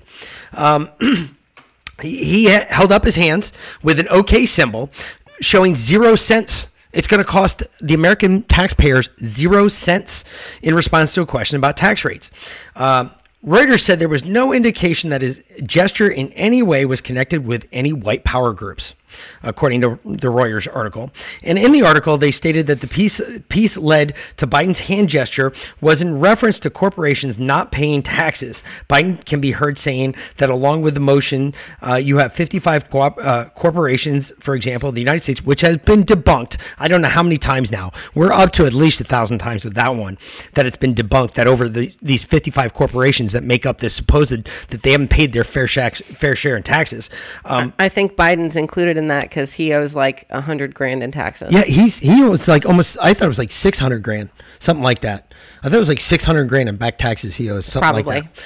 Anyway, it's ridiculous from the historical Great White Service that users, quote, clearly being facetious and either fact check team didn't bother checking out the accounts or willfully ignored that something that seems absolutely real. And these are just comments that are on there, and they're actually quite funny. That if this was Donald Trump doing it, the OK symbol of white supremacy is a long one running on the left and has been weaponized against very prominent figures, including especially ex-president Donald Trump, and an article by none other than Forbes, for example, and the article in Rolling Stone saying that Donald Trump used the OK symbol, and it was white supremacist. It was a white supremacy symbol. Yet Joe Biden can use it, and apparently no biggie. It looks like a 6 to me. He's an idiot. So get this. So Merrick Garland. We're going to play some stuff about Merrick Garland. Matter of fact, if VLAN, you want to hit that one real quick, because I know this isn't very long. This is a pretty short clip, but some of this stuff, folks, is just getting out of hand. Merrick Garland is just getting torched out there. He was on the Senate floor earlier this week. I'm sure you all saw this already, but we want to play it for some comedic relief. But then I've got an article that talks about something he said following this. This is shameful. This testimony, your directive, your performance is shameful. That's not correct. Thank God you are not on the Supreme Court. You should resign in disgrace, Judge. This is shameful. That's that unawful, uneasy silence there. Crickets. He was yeah. I don't know what do to I say? What do I do here? What do I do with my hands? I'm on TV. What do I do with my hands? Anyway, so he came back out, and the National School Board apologized for comparing parents to domestic terrorists. Yeah, right. They still compare parents to domestic terrorists, but it gets better because Merrick Garland turns around and says, directly after this testimony, he went in front of the Senate saying that there was no direct connection to domestic terrorists and parents in school board meetings. He went in and said that. He said that it was used as a way to keep violence out of school board meetings. Okay, what about the school board members that have been threatening the parents now? Are they going to be targeted as domestic terrorists? Well, it gets better because then this came out October 27th. He went to Senate Judiciary Committee on Wednesday. And Department of Justice, he said that even following his testimony in front of the Senate Judiciary Committee, he said, we're still going to keep targeting parents of National School Board Associations that walk back inflammatory language contained in this letter demanding that Biden administration intervene, per the school boards. The NSBA, or the National School Board Association, released a statement last week expressing regret for sending the letter and admitted that there was no justification some of the language included in the letter. Your memo mentions that the National Security Division will get involved at the National School Board investigations. Is the Justice Department National Security Division really necessary to keep local school boards safe if, in fact, parents aren't domestic terrorists? Iowa Republican Senator Chuck Grassley asked, why is there a National Security Division involved at all? This kind of looks like something that would come out of some communist country. Garland claimed that the memo publicly focused on the violence and threat of violence against school board committees, but did not comment rescinding the memo nor disavowing the involvement of federal law enforcement in local issues. Look what they're trying to do here, folks. We're going to federalize the police department. That is what they're pushing for. Now, understand, in some cases, it already is done. Because if police departments don't uphold a certain level, the federal government steps in and takes control. And if they eliminate half their workforce over mandates, then the federal government has no choice but to step in and take control. Now you see where I was going with this. Does that also count with fire departments? No, because there is no federal fire department out there. In the House Judiciary... Does that go back to Pelosi trying to push the Capitol Police out into various cities? Kind of like field offices with the Bureau and the Secret Service. Oh, yeah. Like everything. That actually have a national mission. Again, the Capitol Police do not have a national mission. Everything's connected. So anyway, keep an eye on this story, folks. Watch it. I'm telling you right now, this is all in an attempt to federalize police departments locally here and everywhere else in the country. It's scary when you think about it, because you talk about a nationalized federal police department, you are really looking at a Soviet era system. That is something that happened to the Soviets, didn't really work out so well for them. And who would have authority then? Would it be the sheriffs or would it be the federal police department? That's where the problem becomes. Yeah. Because the sheriff would hold more power in the state, because states hold more power than the federal government according to the Constitution, but they don't read the Constitution. What did you say in Social Red Pill? They don't read the Constitution. They don't give a shit about the law. They don't read the Constitution. None of that counts anymore. So nothing could be more obvious about that than Newsom responding to In-N-Out's refusal to monitor customers and vaccination status, which this I find really funny, because In-N-Out is just it's a burger joint. I've been to them. There's a lot of people that swear by In-N-Out Burger. I'm not one of them. I look at it as a burger joint. It's something that combats, as far as I'm concerned, McDonald's. Their burgers are a lot better than McDonald's. I'll give them that. They taste a lot better. But one of the big things, Democrat Governor California Gavin Newsom recently commented on the burger chain In-N-Out refusal to comply with local government mandates. And mind you, 2 In-N-Out burgers in California have been shut down now because of this. I think it's up to 5. Is it? I know when I read this story a couple days ago, was 2. I saw it this morning on came out. It's 5 now. It might be 5 now. So he said he wouldn't get caught up in the situational issues, but he agreed that the chain is one of the greatest concerns of our home-based businesses and has great respect and admiration for him. But he's got so much great respect and admiration for him, he's shutting them down because they refuse to abide by the communist dictator Gavin Newsom's orders that they have to check vaccination status of the customers, and they refuse to do it. Hey, as far as I'm concerned, that's a patriot issue at that point. I mean, they're not the vaccine police. They get my full respect and my support. I think they shouldn't do it. I don't think they have no. What is your legal authority to know my vaccination And status? Isn't that a HIPAA violation? It most certainly is. And I believe that In-N-Out needs to file a lawsuit against the state of California right now for HIPAA violations that they are mandating their employees to make, which is a direct HIPAA violation, which is a federal fucking law, people. It is not about... Folks, I've said this once. I'm going to say it again. I am not anti-vax. I am the anti-freedom to choose. I am against that completely. You're against the freedom to choose? Everybody else should have the freedom of choice. When you take away that freedom, That is my issue. I have sworn it up and down. I'm still waiting. We have yet to have a mandate in my fire company. When that happens, I am walking out with every other employee that is not going to get the vaccine. I will walk out, not because I'm vaccinated, not because I'm trying to make a show. No, because we are not being given the option to get vaccinated or not. It should be optional. It should never be mandatory. My wife, she can't get it. She gets a vaccine, she's going to die from it. I wouldn't have anyway, but yeah. But even still, even if she thought about getting it, she can't get it because her body will not do. It's just like I can't eat pineapples. I got one of those weird allergies. I've got an allergy to pineapples. They will literally kill me. Yep. So I'm never going down to Hawaii anytime soon and just sitting around the beach saying, "Ooh, I want to eat some fruit." You couldn't get in anyway. That doesn't happen. I could. You could. I couldn't.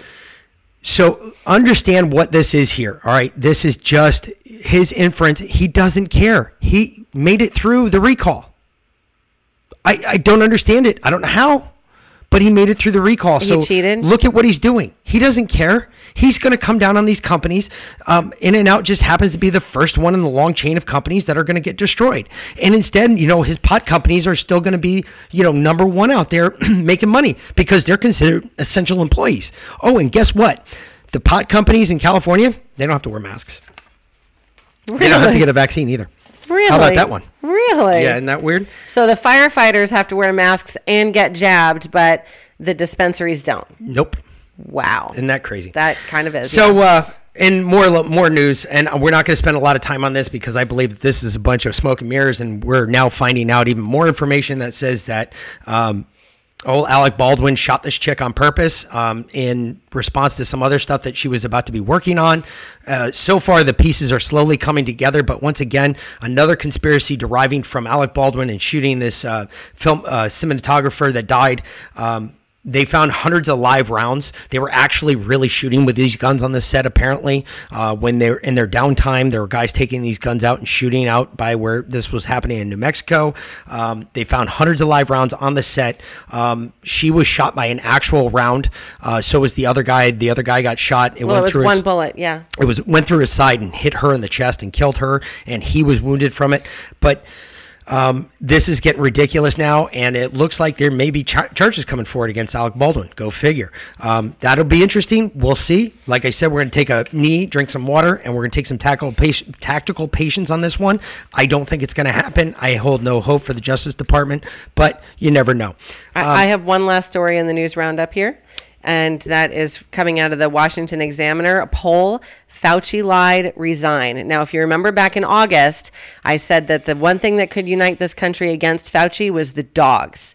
That he funded the poor beagles, that they put them in cages and cut their vocal cords so that the researchers didn't have to listen to their cries. And then they filled these cages with sandflies, just their heads were in them, and they were eaten alive. And that is absolutely disgusting. And now this poll come out from Rasmussen. 49% of Americans say he's not told the truth about U.S. funding of gain-of-function research, or Fauci. When asked if he should be forced to resign as director of the NIAID, 46% yes, 40% said no. And then in the latest Rasmussen reports, National Telephone and Online Survey finds that only 33% of likely voters believe Fauci has told the truth. And that's a decline from June when 40% say they told the truth. So, of course, among Republicans, 67% want him to resign. Democrats, only 24% thinks that he should resign. So, again, this is a partisan issue. But Fauci needs to go, and not just resign, but Fauci needs to go to jail. That would be accurate. So, coming up tomorrow night, we've got Candace Taylor coming back on. She's going to be on the show tomorrow night. So all my Georgians out there, get ready. Congratulations, Georgia, for whooping up on Florida. That was a pretty good game. Watched it. Notre Dame won too, so don't forget that one. They did pull off a victory last night, which was pretty bad. Also, the Braves won, but it was really funny because I was talking to a bunch of my friends in the Braves that are Braves fans. They were like, "Oh yeah, we're going to win the whole thing," and I was like, "Wait a minute, this is also the team that had a halftime lead of 27-what against the Patriots, and what happened to the Falcons?" I'm just saying, I'm throwing that out there. But you're talking about football. Who cares? I'm talking about baseball. Whatever. But anyway, either way, although Trump did go to that he game, did, and he was doing the chop, doing the Patriot chop, and I gotta say, no, Trump he's doing the Brave chop. Whatever, it's the Patriot chop now. Yeah, well, now it is, but it was pretty funny, and it was pretty outstanding. If you think that Georgia actually went for Biden, watch that game. Yeah, I tell you what, there's a lot of Georgians there that were doing something different. And we got Game 4 coming up tonight, so they could clinch it up tonight, and it would be nice to see. I wouldn't mind seeing it, to be honest with you. I don't want to see Houston win another one, but that's just me. Anyway, we were going to finish this out with the Velociraptor speaking in front of the UN, but instead I found this clip, and since it's Halloween, I'm going to play this one instead. So again, James O'Keefe to finish us out.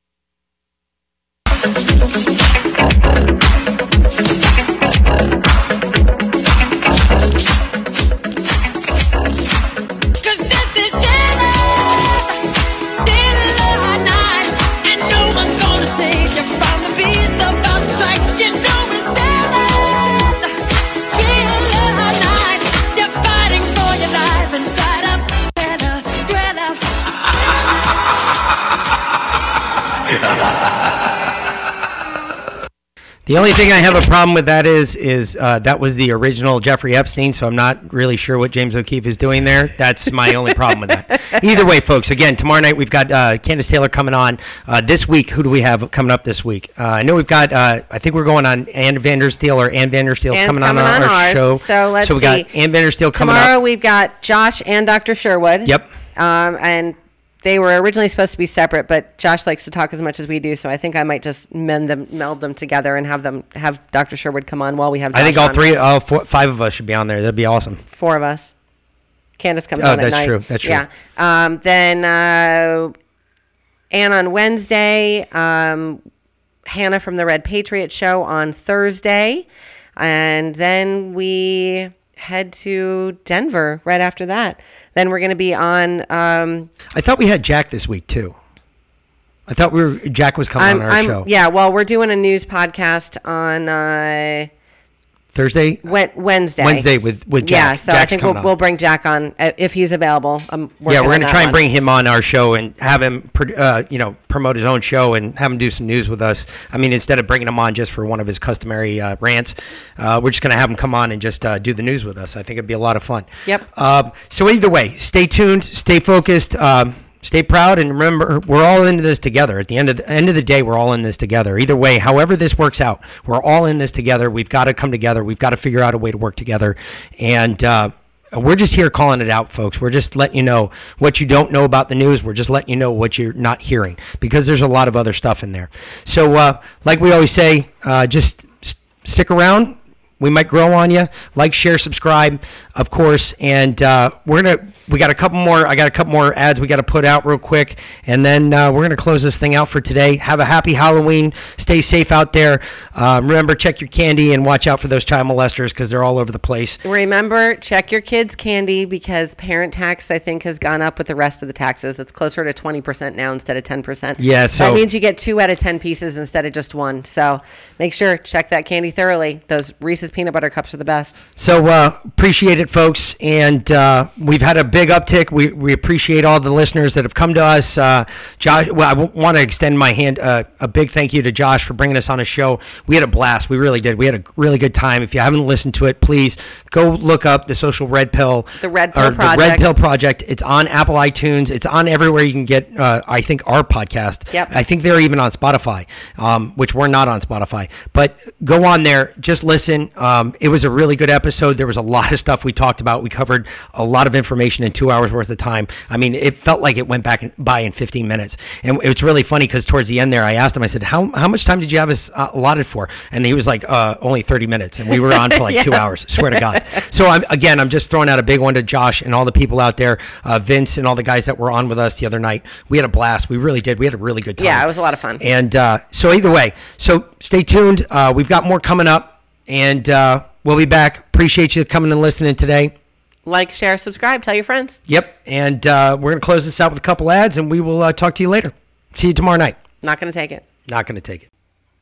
So we were excited to have Dr. Mark Sherwood on a few weeks ago, and in fact, he'll be on again regularly every couple of weeks.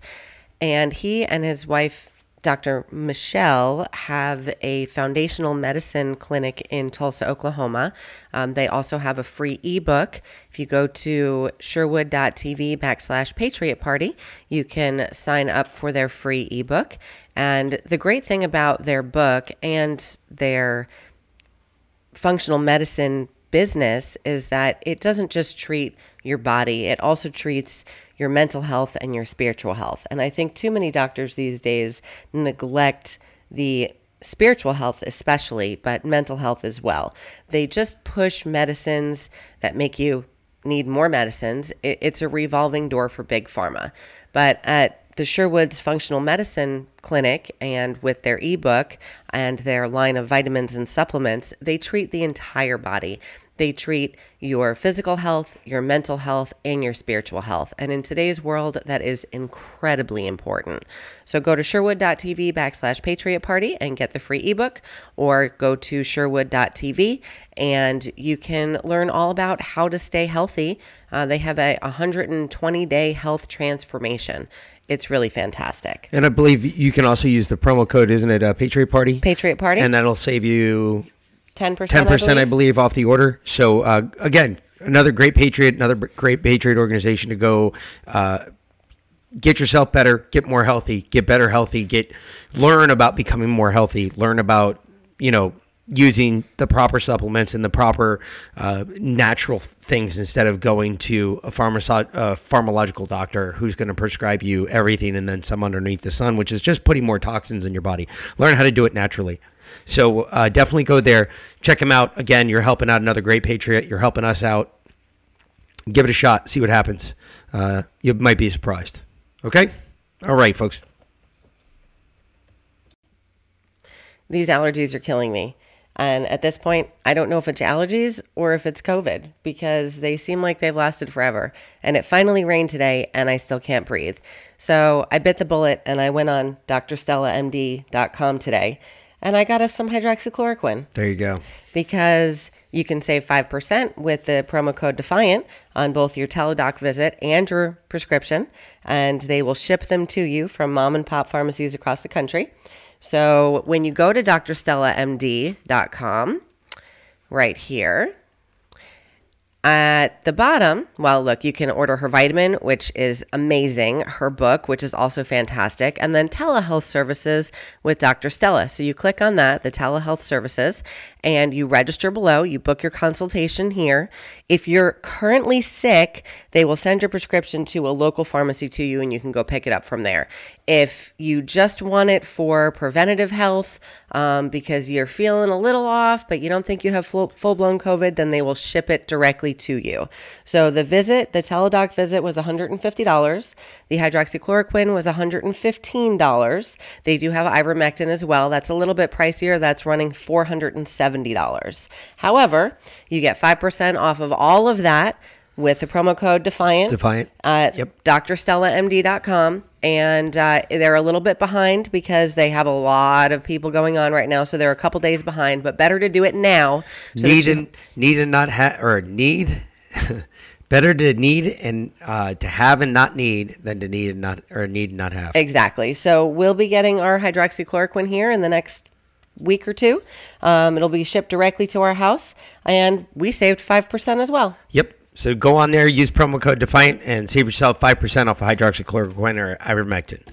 And enjoy the rest of the show.